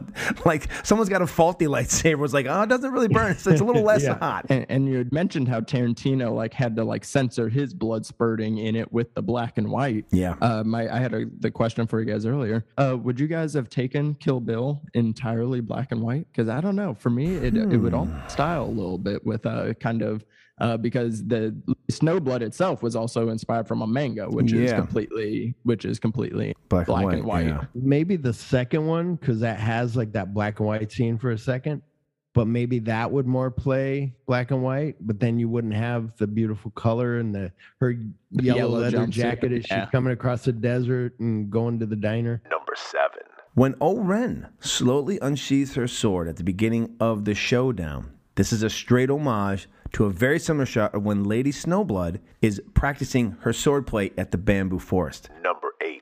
Now, another one that is big is... And funny thing is I watched this for the second time, and the first time through, didn't even fucking catch it. Lady Snowblood tells its story in chapters, which clearly inspired Tarantino to do the same in Kill Bill, and it's the first film he does it in. He's only done it in a couple other films. Obviously, he did it in Kill Bill. He does it in Inglourious Bastards. And the other one he did it in is he does it in The Hateful Eight. So he only does it in 3. But the Kill Bill's the first one. This is definitely where he got it. And if he's going to pay homage to a movie, he starts it here. And then as we start to learn about him, he likes it from there, but he also likes the writing aspect of writing like a novel approach. It's a two-parter, right? Like, so he saw it this way and it's like, ooh, cool. And then it starts to inform the way he starts to write too. He starts to break things up into chapters, and it just works better that way. So, but this is, I mean, clear as day. You see chapter 1 and go, there's the entrance to it right there. I'm always a fan of it too, just because like, you know, they kind of have like the cryptic titles of the chapter 2 to kind of, you know, influence a little bit of like what you're going to see. And then like you kind of think, you know, and then like the chapter name doesn't really make sense until you get to the end of it. Yeah. And like, I feel like, you know, this movie and Tarantino do a great job of that.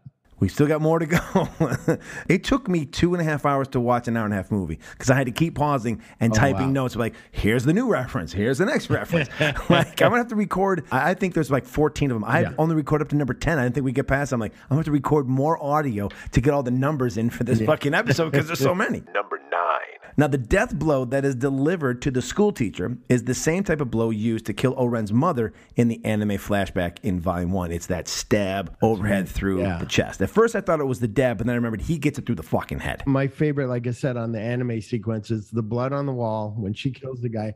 But before that, when she's in the place where mom and dad, where her eyes roll over to look at the door when they're coming in. Fucking brilliant. Like, so good. If they don't do a Volume 3... I would die to see them do it anime style. Just have them write it and do anime style. That would be absolutely amazing because the anime for this was, you don't think it's going to work, but it fucking works. Like, that's balls. That's balls to go, you know what? And we're going to get to why he does it, but you go, we're going to tell this part in anime. And you're like, okay. And very few films can do that, can jump from live action to tell a backstory in fucking anime. And you're like, holy shit. And there's a reason for that. Number 10. The reason is in a flashback sequence, and because I even read up on this, is they did not have a lot of money. So they had to shoot still shots. So like when they're telling the story of the wars in China, they're using old paintings that told the story as they're doing the voiceover for it. It was just easier to shoot, save them money. And then they used pages from the manga to actually tell some of the backstory. And when you see it, I mean, the minute you see it in the story, you go, oh, now I know why he went with it. Now, it's completely different because we're using the actual inspired material that this movie's made from. So they're just using the manga, and you're like, oh, it works perfectly because, I mean, they've already written all the scenes, which works perfectly. It saved all kinds of money. But then you think about, like, oh, shit, that's why Tarantino decided to do it. And he took a ballsy move because putting the manga in it, and people have read the manga, probably didn't come across, even in 1973, as that jolting to the fans of that series who would have probably been the first people to go see it. But to go see Kill Bill and not know these references and then just say, I'm going to take a chance. I'm going to throw anime in here. And for it to work, wow. Yeah, it probably wasn't out of place, like, for people watching more of these style movies because they kind of, did this style a little bit more. And the paintings are absolutely gorgeous too. I really love them. And I think the anime in Kill Bill 1, like the anime like section itself, it looks really great, and I like very much do enjoy it. Again, for me, it kind of like throws off like the structure, like just a little bit of it, but at the same time, because it's like the only thing that we've seen of him do. So like you said, like it hits a little differently than watching watching this movie into a way that it's like intercut in. I also think it helps be able to tell the story of O-Ren's thing, because otherwise you got to get a young actress to pretend. You know what I mean? Really like, don't want that either. No, and the anime helps it, right? Because the anime, you can do a little bit more with the anime. He can slide things by the censors, and like even she says, luckily for her, Boss Tanaka's a pedophile, and you're kind of like, never has that sentence been said, but yet you go, no, I guess it is. Otherwise, you know what I mean? You're kind of like, I guess that is true. Like, how so she got revenge? You know, you're kind of like, oh, and we don't want to see that because there is a scene in this where like we have like little girl Yuki like throw her robe off, and I was just like kind of cut off. That was stunning. I was like, I didn't put down this note. I was like, I'm just gonna walk past it. Yeah, but that fight was cool where she gives him that look, and you're just like, it's a great scene, but it's just also like that's just funny. It's like for O-Ren, we wouldn't have done that for like in this movie. He's just like, let's just do anime. Number 11. One of your favorite moments, which is in the second volume, but comes from the second volume, but the low angle shot of the four couples that Lady Snowblood is sneaking that her mom is looking up at after the school teacher has been killed is damn near the same shot that QT uses when Bud, O-Ren, Elle, and Vernita are looking down at B after nearly killing her. And that's the moment that they push in on, they go to that 4 shot. It's a little tighter. The shot in this one, they're a little more separated. There's like 2 and 2 on each side, and there's more of a kind of like a hole in the middle of the frame. And in the QT version, he then slowly tracks in on O-Ren's face, and that's when we go to the O-Ren, her backstory and everything. So, and the cool thing is it's the reverse, right? Because in Lady Snowblood, it's 3 dudes, 1 lady, and in Tarantino's, it's 3 ladies and 1 dude. Like, all right, if you want to say he steals things, fine, whatever. But to me, it's just a beautiful way to do an homage and just like being like, hey, look, here's my version of it. I mean, I only wish he didn't homage this a little bit more, because I loved obviously don't love this like killer group or whatever in this movie, but their introduction of each of them like taking a stab in that freeze framing with the name. Now I only wish we could have got that with the Deadly Viper assassins, like have them all like kind of like, because we never see them as a squad in action like together in those movies. So it would have been funny to even push the homage even further with those freeze frame introductions. Would have been cool to have another chapter that was just them, what they did before they met the school teacher. Like, well, there was supposed to be an anime, and if you go back through some of the stuff I've done, there was supposed to be an anime right after this came out that was going to do the backstory of how the bride met Bill and how all of this kind of transpired, like her days as a part of the Divas, and we would see more of the bride and Bill and that whole thing. But again, what Tarantino does best also is Blue Ball Central. This is the most blue-balled fandom ever. If you hear things from Star Wars, any other, usually they kind of pay off, or more than not. If you're a fan of Tarantino, you have been told so many things are going to happen, and then they don't happen. Although he does pay it off. Normally, when he does give you something, it pays off. But there's a lot of blue balls to be a Tarantino fan, because you've been told 2006 we're going to get The Whole Bloody Affair, and here we are 17 years later, and guess what hasn't come out? The Whole Bloody Affair. And he has it. That motherfucker has it, and he shows it at his theater, but he won't put it out. Son of a bitch. But he gives us the 52-hour version on Netflix of The Hateful Eight broken up into 4 parts, but he won't give us this. That son of a bitch. Number 12. Dakai, Yuki's master, his harsh training was definitely an inspiration for the type of harsh training that Mr. Pai Mei would employ on Beatrix. Number 13. And then the voiceover inspired QT to have Hattori Hanzo deliver one in Volume 1 as well. Dakai kind of does a bit of a backstory there. You could tell right away that he's a mixture of the 2 people we're going to see, but obviously anyone who knows anything, Pai Mei is from an entire different series of kung fu films, and Hattori Hanzo actually played by the late great Sonny Chiba. He played Hattori Hanzo in other versions in a Japanese serial of shows. So he just took 2 things he knew and brought them in. But this guy obviously he basically took the master, split him in 2, and one part of him is going to become some of what Pai Mei does for training, but Pai Mei already has his own backstory lore. And then the voiceover part that he does, we're going to give that to Hattori Hanzo, because let's be honest, I mean, I listened to Sonny Chiba read the phone book in Japanese. It just commands it. All right, we are almost done with some of these.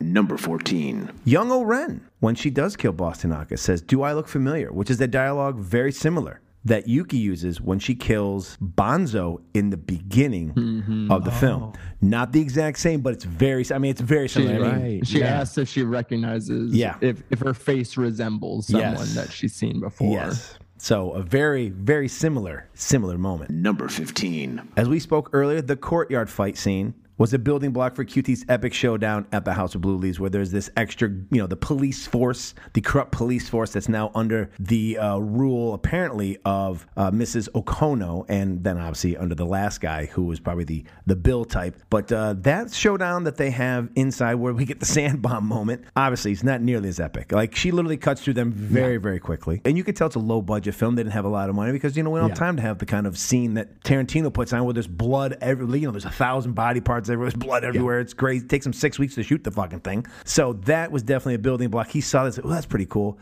And obviously, not just that, but regardless of what people think about how he feels about Bruce Lee, he clearly loves Bruce Lee. And he basically made the bride look like Bruce Lee, but what if Bruce Lee was a samurai sword-carrying member of life? And what would it look like in his many fights where he fights one guy with nunchucks and he's like fighting 50 of them? What would it look like if he was fighting a bunch of people with swords and he's the top swordsman? And that's basically also what we get, because if you don't see the reference there, you don't know Bruce Lee. I mean, and I like what the scene too is, like, he kind of saw this and goes, yeah, what if I took this masquerade party, but everyone that's in masks is also in on the fight? Because like that's kind of the difference here is like with Snowblood, like, this dance is just kind of happening while she's also like trying to like fight through these people. So he was just like, no, what if just everyone dancing was killing instead? Or what if everyone dancing runs the fuck out and more people run the fuck in, like Charlie Brown.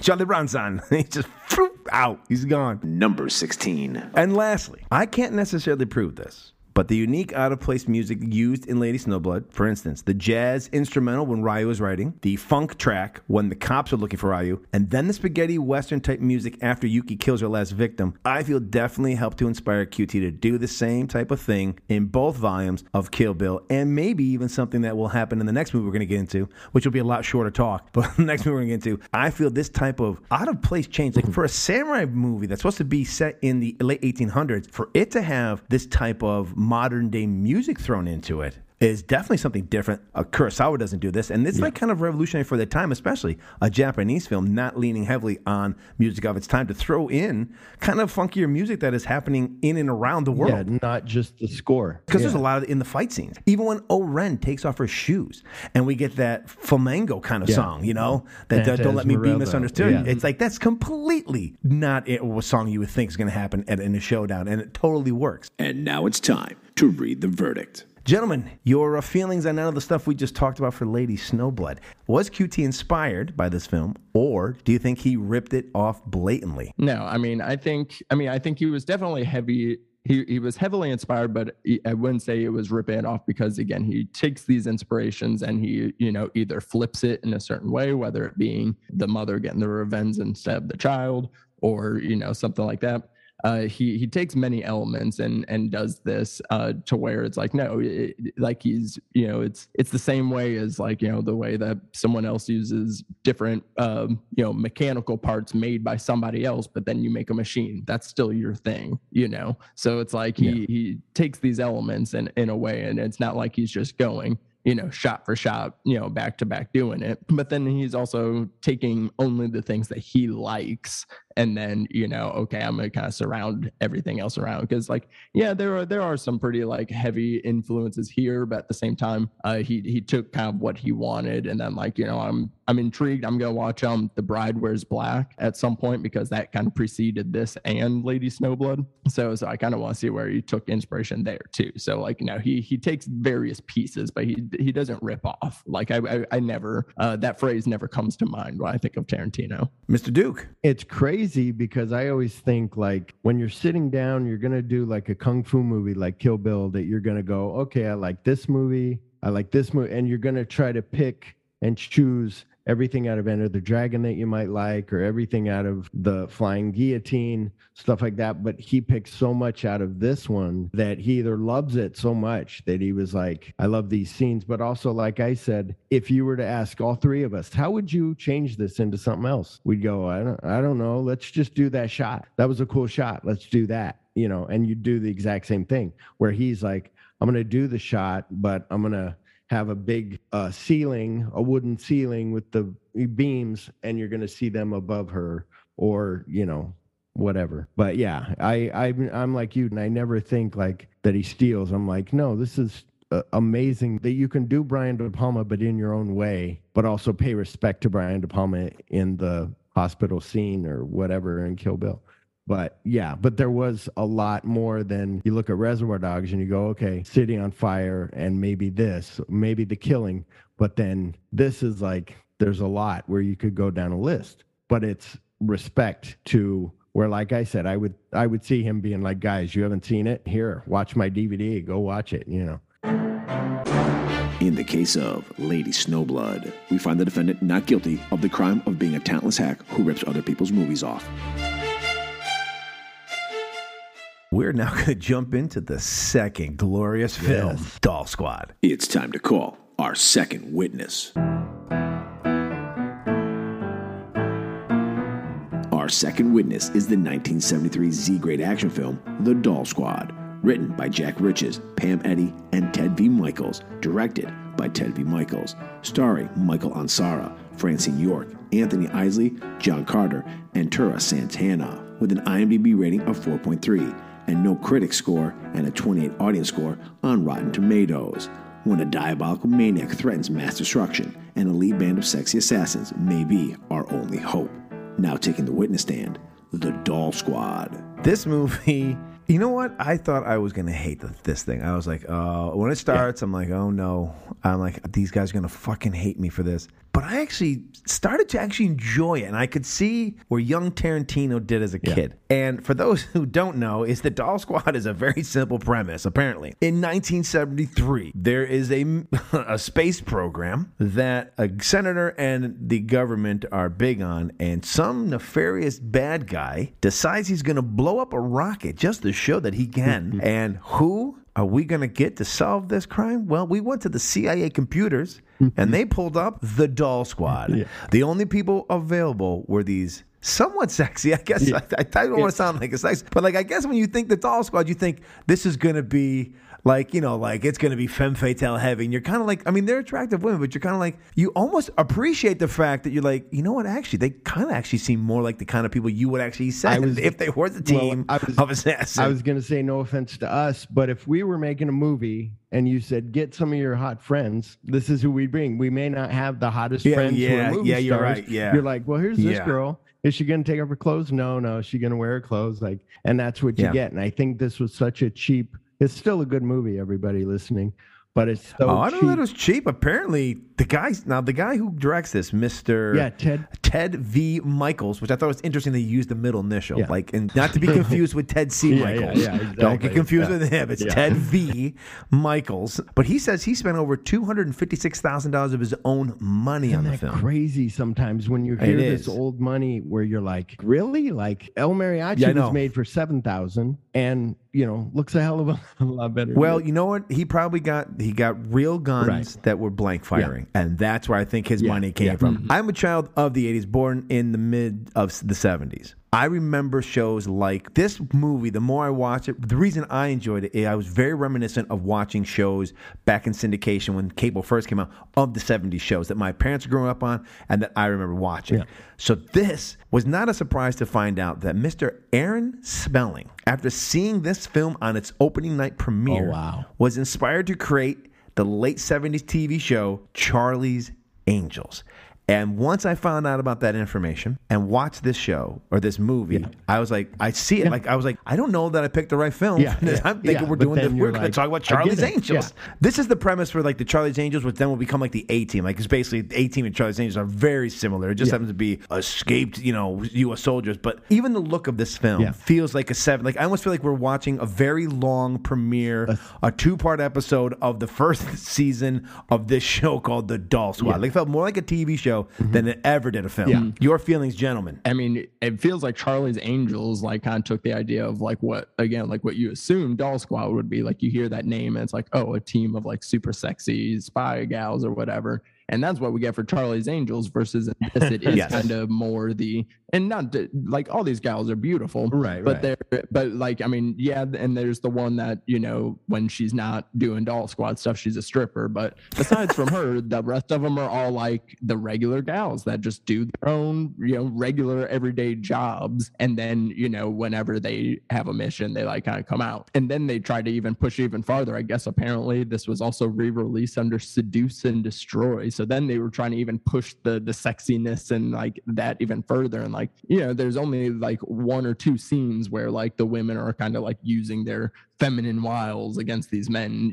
Typically it's like, no, they're going around just shooting people and blowing shit up, like doing spy shit, so it's not exactly like what you would insinuate they're doing. Well, considering the plot of the film, I was surprised it was PG and not R, and that it didn't lean into any exploitation. Like, I actually feel, again, I appreciate what they did with it, so I do appreciate that aspect. But if you're going to make a kind of film called The Doll Squad, and the premise is 5 ladies have to, you would have thought that Mr. Michaels there, Ted V, for those who are friends, would have leaned into exploitation. We would have had, I'm not saying we had TNA, but you would have thought it'd be in the pool and stuff. Oh, well, either that or the girls would have fought in their bikinis. There'd have been some kind of real sexy attire, like what the Charlie's Angels do. Like there would have been more of that TNA feel to it. Not necessarily have to be like a full on, exploitation, but you would have felt that would where we're going with this film. You would have. I mean, again, it didn't take me out of the film, but now I see why it was a PG. It's interesting because it was like middle of the road. I was kind of like you. I think at first I'm like, oh wow, this is like one of the cheapest movies that I've seen. Like I've seen on our Quentin Tarantino thing, we're watching we watched a movie called Wonder Women, and that was like, had Sid Hagen and stuff. But this one I was like, oh wow, this is like independent filmmaking, and like they're in that room, and for a second you're like, I think behind that curtain is a window, and then you're like, no, that's just the curtains drawn to make it look like it's a window, but there's no window. They're in a studio or in a house. But with that first explosion is crazy. You're in for it when you see the first explosion. See the explosion, you're like, I'm like, I know the rocket's going to explode. And I'm thinking, well, they must have got like old footage. Yeah, it was taking a while, and I'm like, is this going to be... At first, I was like, are they going to show the one that exploded before it took off? Like the regular rocket had nobody on it. Yeah. And then it didn't. It blew up, and you're like, okay. And my wife was just like, well, I'm going to bed. Like, whatever. And I'm like, because I watched some weird shit. And like I said, she's like, don't put on the Japanese shit. She woke up once I was watching some Ichi the Killer. She was like, what? But like you, Scott, the more it played, I was like, oh, now they're getting a team. And then you think the team is together, and then all of a sudden you're like, oh, they're going to fight. And then boom, boom. And you're like, oh, shit. But what I really love for this being a cheap movie, the best special effect that I liked in this movie was that girl. She's in the yard. She's fighting them. The guy pulls a gun out, shoots her, and somehow they put a string to her hair. They did something with her hair where they pulled on it. And so it looked like she'd been shot in the head and the bullet went out the back of her head. And then she falls down. And I'm like, oh my God, like that was cool. Like, all right. But yeah, it's one of those. I had that written down too. I put, what in the fuck was that headshot to a karate chick? I said, I put maybe one of the worst kill shots, reaction death ever. But the funny thing is, they started off, right, for that scene is she's in there training some ladies to be karate experts. And you're expecting her to be a karate expert. The fact that she runs away from those two guys, as scared as she is, and doesn't really fight them, you're kind of like, I was a little disappointed. I was like, well, then you're not a karate expert. That, and then the flamethrower Zippo. Yeah. That is the one thing I'm wishing Tarantino had kept. I was like, we could have really enjoyed a flamethrower Zippo in Kill Bill. I don't care who had it. Even if it was one of Bill's weapons, the flamethrower Zippo feels like that should have made its way into the Tarantino universe. Well, and this is where one of those things where I'm thinking, like, if we all separately saw this movie, or say I went and saw the movie and I come back to you guys and I'm like, guys, there's this scene. I don't want to explain it, guys. Come on. We got to go to the movie. I got to show you. And then when it happened, I'll be nudging you going, look, she just burned that guy's face off. Isn't that cool? And you'd be like, you're fucking crazy. Or you'd be like, oh my God, It was very entertaining. Devon, what did you think of this film? I mean, I thought it was the first, I mean, it has a really slow start. Like, because the gathering of the team feels like makes the movie feel like we're watching a sequel to a movie that's like happened already.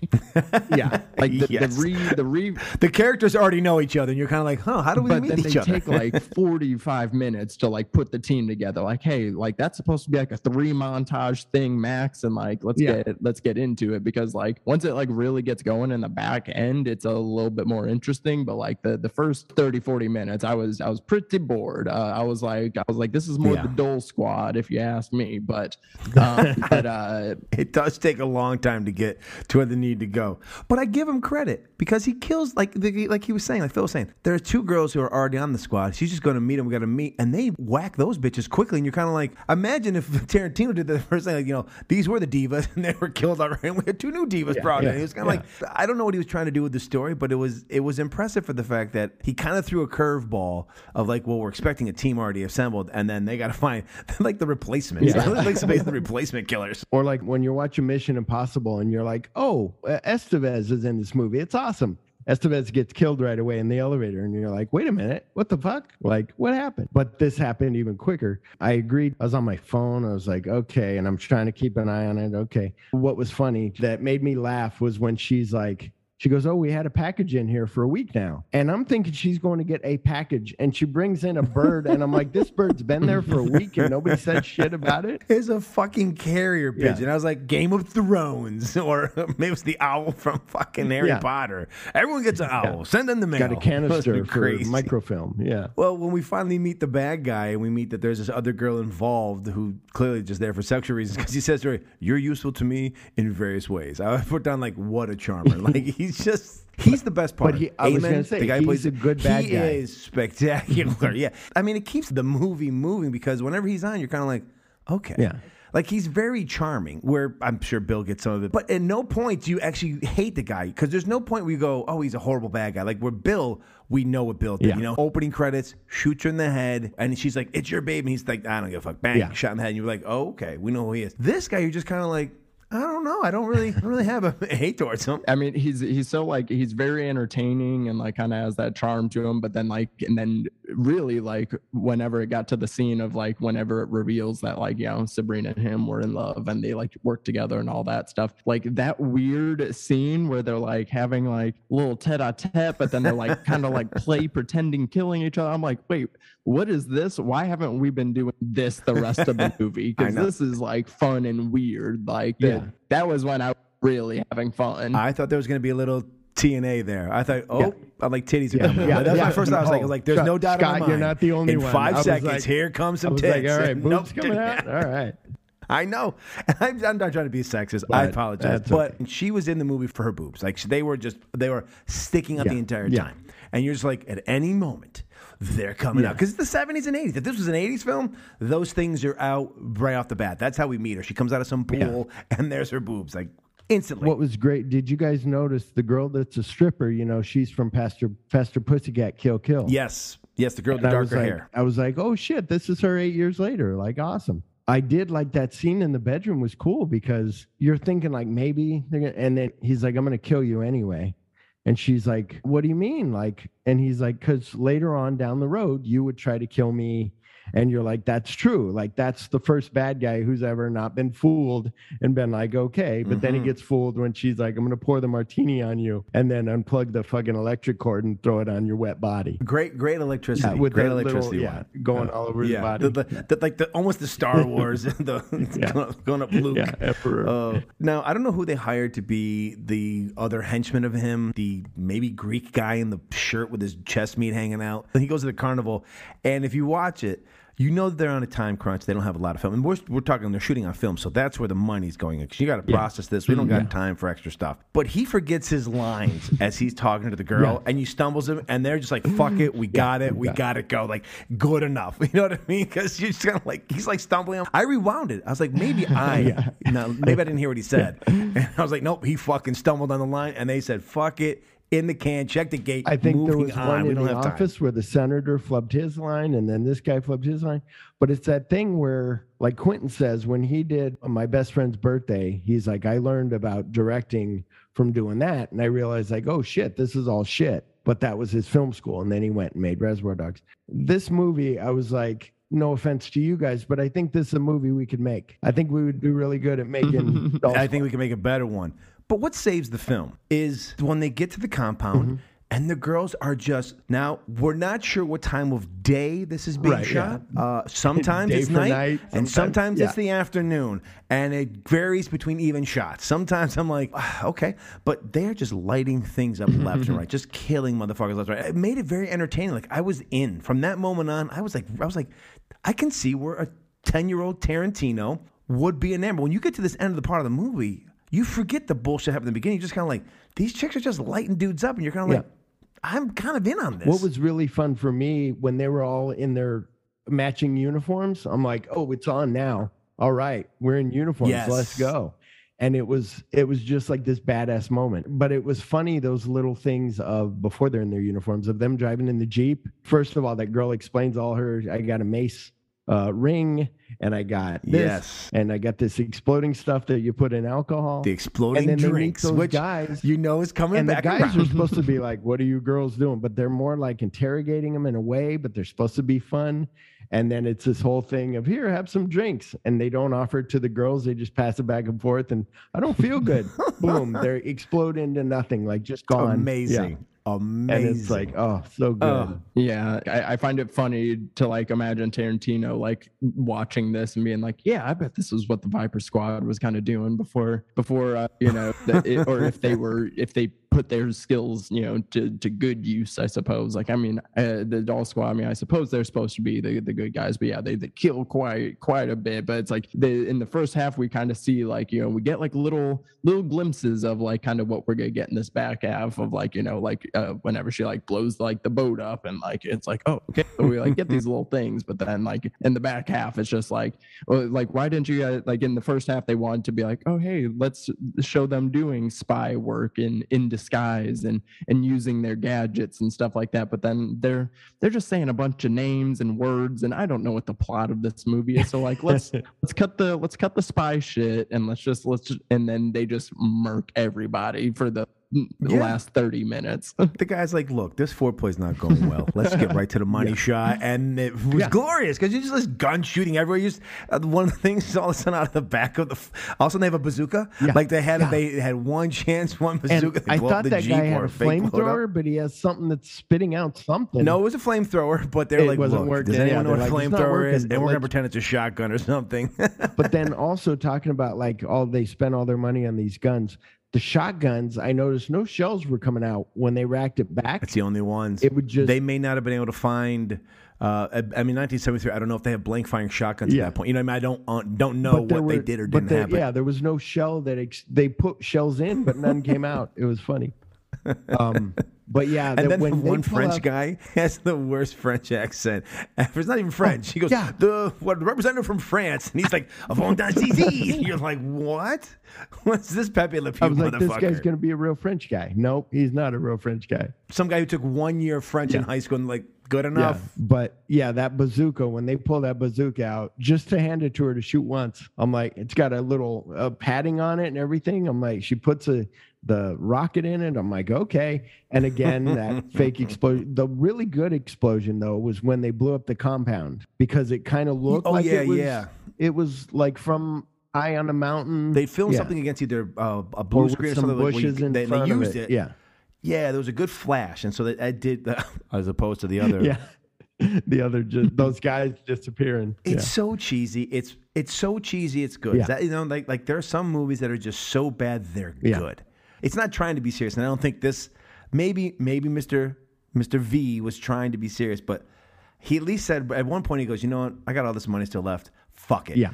Bullets and babes. We'll do it. And the last 30 minutes, you're in. Yeah. You're like, fuck it. Yeah. And the something else that I was thinking, they probably, all of his actors, Quentin's actors, have to be in a certain mindset to be when he's like, we're going to watch Doll Squad, or I want you to go home and watch this. And they're probably like, what is he thinking? But you got to be in that mind. Okay, he wants us to kind of be like this group, but not this group. There was a movie, a friend of mine told me to see, Samurai Cop. It's filmed in L.A. It's like I've seen it. Yeah, the guy had shaved his head, but then they called him back for reshoot, so he's wearing a wig and a hat. It's supposed to be like a lethal weapon, but it's hilarious. And don't forget, there is a scene that I said earlier where one girl wears the face of someone else, but when they take off the mask, you can tell, like, they at least said, we're not going to be able to make this look like Mission Impossible, but they take off the fake mask. They did it so well. Some of this stuff, like the girl getting shot in the head was pretty cool. The thing of, like, didn't show them, just showed her holding the mask and being like, I knew it was actress's head like out of camera for a sec, and then brought her back up, and it was like, and her hair was so much bigger than like what she had with the mask on. So it's like, wait, did the mask also have a wig on too? Okay, I can't ask questions. But that did lead to probably the coolest moment is that girl who was the original, who was only there for certain reasons, but she gets murked. Like, they don't even realize they killed the wrong girl. Like, he says, I'm done with her, take her out. And they go in and kill her. And it's just like, they forget about it. But, like, she got killed. Like, that was like probably the coolest moment. That just kind of gets blown through. Because they're sneaking in there with her, sneaking the other one out. And you're like, is this part of... And here's the thing. Until they show that guy closer, I'm thinking he's wearing headphones and he's listening to an album. And because he's kind of walking around. And then when they show him closer, he's wearing a fucking Kaiser helmet. And you're like, what the fuck? Hey, it was cheap. They found, and then you see all the military. They're all wearing their little army helmets. You're like, oh my gosh. They almost look like they're part of chips. Yeah. I was going to say, they're not real helmets. They're like higher, like, it was funny. And now it's time to present the evidence. We're going to jump right into the influences, and there's not many of them. And so we'll get right into them. Number 1. Obviously, the most notable one is there are 5 female operatives, all of them with their own specialties, or they were supposed to have their own specialties. This really helps inspire the Fox Force 5 fake show discussed in Pulp Fiction. Through that discussion of this in that scene with Uma and then QT, they then transform that into what will become the Divas, which obviously they take and really, I mean, there is a strong stretch between what Fox Force 5 is and the Divas are. And you can see, like, it's like Doll Squad, Fox Force 5 / kind of Charlie's Angels 2, the Divas, which is like way on the other spectrum. Like, you know, these girls are helping out and they're kind of sexy. And these girls are going to kill you just for breathing. You know what I mean? They're a whole different squad, the Divas, compared to even down the line like that of the Pam girls Anderson they come from. VIPs. Yes, exactly. Yeah, it's like an evolution to kind of get to that point. Like I said, It gets worse. Yes, exactly. Oh, they're cute. They have matching outfits. So, like, these motherfuckers are serious. You're in trouble. Number 2. Amen, or what was it? Amen, whatever his name was. I forget, Amen or whatever. And Sabrina's relationship is very reminiscent of the bride and Bill's in the sense that they were once lovers, but now they are fierce adversaries. Maybe not as fierce as we get in Kill Bill, but we're supposed to believe that at one time they really did have a connection, and now they're both on opposite spectrums. Obviously not as severe as why Bride and Bill, but still, nevertheless, you definitely can see where we get the genesis of what would be that relationship. And that they both trained together. Like, they came up being good, and then he went bad, and she went, Yeah, he's blowing up rockets and she's wearing tight outfits. We forgot the best part. The bubonic plague is what he wants to start. He's injecting rats. I didn't want to give away everything to the sending rats to France and Spain and all over, and you do exactly as I say and release it. And I'm like, maybe I get my money and I get my vaccine and I just sit there with my rats and I never release them. Like, I love the sound effects of just the rat wheel, of just like the hamster wheel being the sound of rats. Like, just constant. My wife was sleeping. Repeat. She thought it was our puppy wanting to go out to pee, and she wakes up and she's like, and she goes, oh, it's TV. I go, yeah, it's a rat. Number 3. And then, staying with Amin and Sabrina, Amin, even though he's rekindled his, or at least reconnected with Sabrina, who he still has feelings for, he's still going to kill her, just like Bill and Beatrix. Like, even though Bill sees B and he's happy that she gets to see their daughter and this, and then they have these little moments, he knows that that's not going to happen. There's no rekindling. We are past the point of no return. One of us is going to die. There was a very brief reunion for our daughter, and she's really going to understand what life and death is when she wakes up in the morning and one of us is fucking gone. So obviously he takes it and twists it and takes it much further, but it's all kind of laid out. And when you're 10, that can inform you. Like I said, with Beastmaster, that was amazing. Like Beastmaster, and then that's why I liked He-Man. Like, it was just like, oh my God, this is what I want. Because this is like the most dramatic sense of it. Because again, like, she's like running the secret organization because she just like wants to do good, with all these regular gals in the world. And then he's like, no, I want to, destroy the world. So it's like you have the dramatic difference of it, like, of course, is like always going to kind of appeal to a kid because it's always like kind of more the, you know, traditional good versus evil type thing. Like when you have like that dramatic of a, you know, and, you know, ends of spectrums that they're on. Yeah. And then what if you put them together? And like you said, this time instead of they're both on the good side, they're both on the evil side. We always forget. Yeah. Even though the bride lost her child, she's a piece of shit too. Like we have, it says this is Walter White. We have really fallen in love with a bad person. This is not a good human being. She's one of the hateful eight. She's a bastard. She mean bastard. You hang. She's one of them. But you know, we fall in love because, you know, what if you take them and now they're parents together? You know, and Bill's heartbroken. Yeah. Like the funny thing is you can feel for Bill. You can really feel for Bill. And I mean, look, he's a horrible person, but like he says, when you break the heart of a murderous bastard, this is what happens. If you break the heart of some guy who plays guitar and wears khaki, maybe not as much, but when you break the heart of a guy who kills people for a living, you're going to get a big time reaction. Exactly. Number 4. And lastly, tying into what I said about the soundtrack, I'm going to give this is one of my favorite parts of the film. Nicholas Karas, I believe his name is properly spelled Nicholas Karas. His soundtrack gives off heavy QT vibes and may also be the inspiration behind why Tarantino includes dialogue on his soundtracks, as the Doll Squad soundtrack has 9 dialogue tracks on it. Oh, wow. I felt one of the best parts about this film was its soundtrack, and which is why it made me feel so much like a 1970s TV show, because just the music he put into it, it keeps it, you know, it's always moving fast. It kept us going. We're kind of like, oh, this is exciting. And then lo and behold, you can think of when you go back and look at the 70s TV shows, very reminiscent of what we would hear in the late 70s for the TV shows, whether it's Chips, whether it's Charlie's Angels, and all those shows. This soundtrack, from you know, regardless of what you want to say about the movie, it's really pretty fucking good.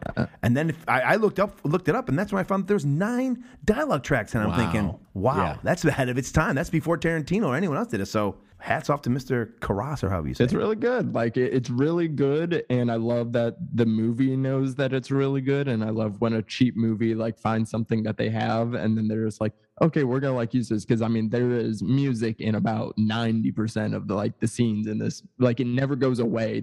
I remember there was even one scene where the music was like mixed slightly like louder than the dialogue, and it was like I was like, I cannot hear what they're like even actually saying, but it's like, hey, but this jazz track, it's hitting though. You know, so it's like, you know, if you got it, you know, you got to put it front and center. Now, gentlemen, were there any references from the Doll Squad that I missed for Kill Bill? Number 5. I noticed the credits at the end that would say their name, and it would say the actor and the name of their character.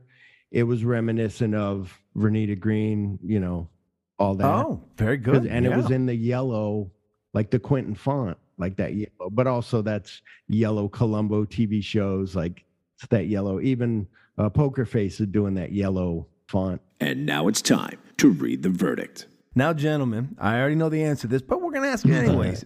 Was QT inspired by this film, or did he blatantly rip it off and its special effects? I could see him liking it, I guess. I mean, not inspired, but being, like I said, being like, oh my God, this lighter thing, you got to see this lighter thing, or these guys explode from drinking this liquor, like, oh, or even, like we said, the characterization of those two talking on the bed, like it's so different. It's not a guy being like, but I'm evil, and her being like, but come to the good side. It's just him being like, yeah, I'm still going to kill you. Yeah, I mean, I think that's pretty much like about the heaviest like angle. I know that the team angle is supposed to kind of play into it, but again, it's like you kind of have a very different team here of, you know, like doing something completely different. But the dynamic between Sabrina and Amon definitely has a little bit of influence, and maybe he again like kind of like, you know, and it took some inspiration of like being like, well, this is like kind of what the divas could do if they weren't evil, if they wanted to, but they don't. So it's like, let's see what the other end of this looks like. But I'd say mainly in the relationship kind of star-crossed, but like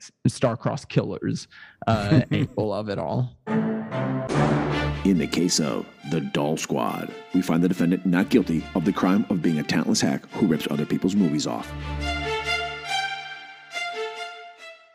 Let's ask our guest some fucking questions. All right, well, let's wrap this up with your questions. And Mr. Devon will ask you first, which of these two films that we covered did you enjoy more? And would you recommend both or only one of them to my listeners? I mean, I think you guys can definitely guess by the length of our conversation. That is Lady Snowblood. Like, I mean, it's, you know, a classic for a reason. And I'm really glad I got to see it because again, I think I am a little bit harder on Kill Bill Volume 1 than most, but then seeing Lady Snowblood like makes me kind of look back and you know, appreciate and respect it a little bit more with the nods, but also like, I mean, this is kind of like a heavy inspiration for the Kill Bill, you know, Volume 1 and 2. You know, this I think you could have enough references to where you could even split it between the two of them. But so I'm really glad that I did get to see it and see where some of these things came from. And again, it's nice that he took, you know, certain things that are interesting and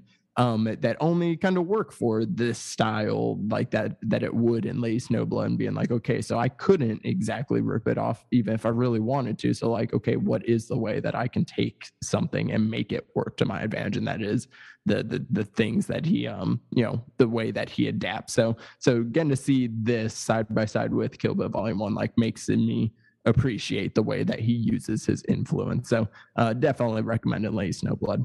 Mr. Duke, which of the two films that we covered did you enjoy more? And would you recommend both or just one to my listeners? Of course, Lady Snowblood is so good, but Doll Squad, though, is so much fun. Like you said, it's one where when it starts, you're like, I don't know about this. But then when the shit happens, it's like, that's just crazy. Like this lighter, like, oh my God.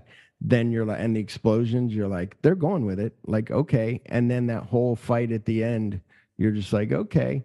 So like maybe some people might be like, oh, it's not for me. But if you like, I don't know, if you want to see where Charlie's Angels came from, watch that, you know. Yeah, probably if you're a Gen Xer or older, you'll really enjoy it because it'll be very reminiscent and have a lot of like nostalgia to it because it feels like it's almost like like you can almost see like where the action TV series of the 70s kind of got a little bit of its inspiration from. You know, they threw a little bit more money and got better stars, but it really is a heavy influence there. For sure. Did watching these two films open your eyes to new references or influences within Tarantino films? No, I mean, again, I'd kind of heard like the you know the influences that he took going into it, and so like seeing it, like it's more like obviously it's new just because the movie is new to me, but like in kind of seeing it, and then it like, I guess like none of the influences like surprised me. And like whenever I would see an influence or an homage, I was like, oh, that makes complete sense. So I guess I like wasn't surprised by it in like that angle. Well, my answer for that, because I wrote it down here, was being as Doll Squad was a new watch for me. Although being as it's for the show, you're always like, okay, wait, I got to say something. But, you know, I noticed things. But being as Doll Squad was new, I was watching that more of like, oh, let me see this. And I noticed I was like, oh, the yellow fucking credits. That's awesome. Of, you know, where it would freeze frame on the girls and it would say the name and at the end. But Lady Snowblood, though, when you're watching it again, the more you watch it, it's just so beautiful. It's just a good movie to watch. But you just see all that stuff. It's the most that he borrowed from is that he was influenced by is this movie, Lady Snowblood. So it's very cool. And lastly for you, Mr. Taylor, did your opinion on Tarantino as a writer-director change after watching these films and learning how the sausage is made, so to speak? And if so, in what way? No, I think it further cemented the way that I felt about the way that, again, the way he uses his influences and homages. Like I already kind of felt that, and I feel like now I'm just a little bit more cemented in it, that like kind of seeing like this is like kind of you know, maybe the most that he has kind of taken out of influence, out of like putting into one other one besides maybe Django Unchained, but still kind of just cementing the way that I had already like appreciated the way that he made these things. It's like his Kill Bill's like the reverse mirrored companion piece for Lady Snowblood in a way. Mr. Duke. No, it never does. I just, you know, I watch these movies and I imagine if I'm his age, or whenever I watch a movie that's an older movie, I always imagine that it's my first time watching it back then. So I'm not going So I'm not going, oh, look at the blood. This is so stupid. Like, I'm watching it and like, okay, it's slower paced because it's older or whatever. So yeah, it's more fun to watch these and just imagine like, wow, how would you switch Lady Snowblood to be Kill Bill? Like how he, just reverses and flips things on its head and is like, I'm going to do the killing, but where you don't see the robbery. I'm going to do this, but you don't see that. I'm going to do dating the big man's wife, but nothing happens,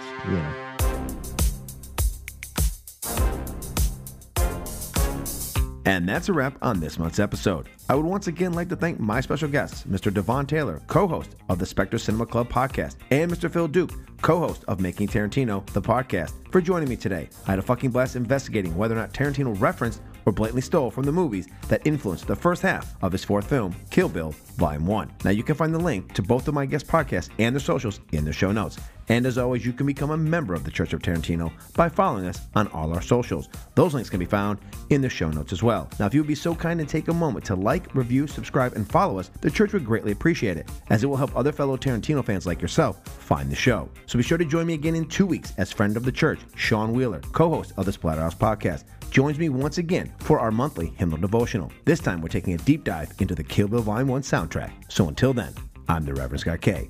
May Tarantino be with you always.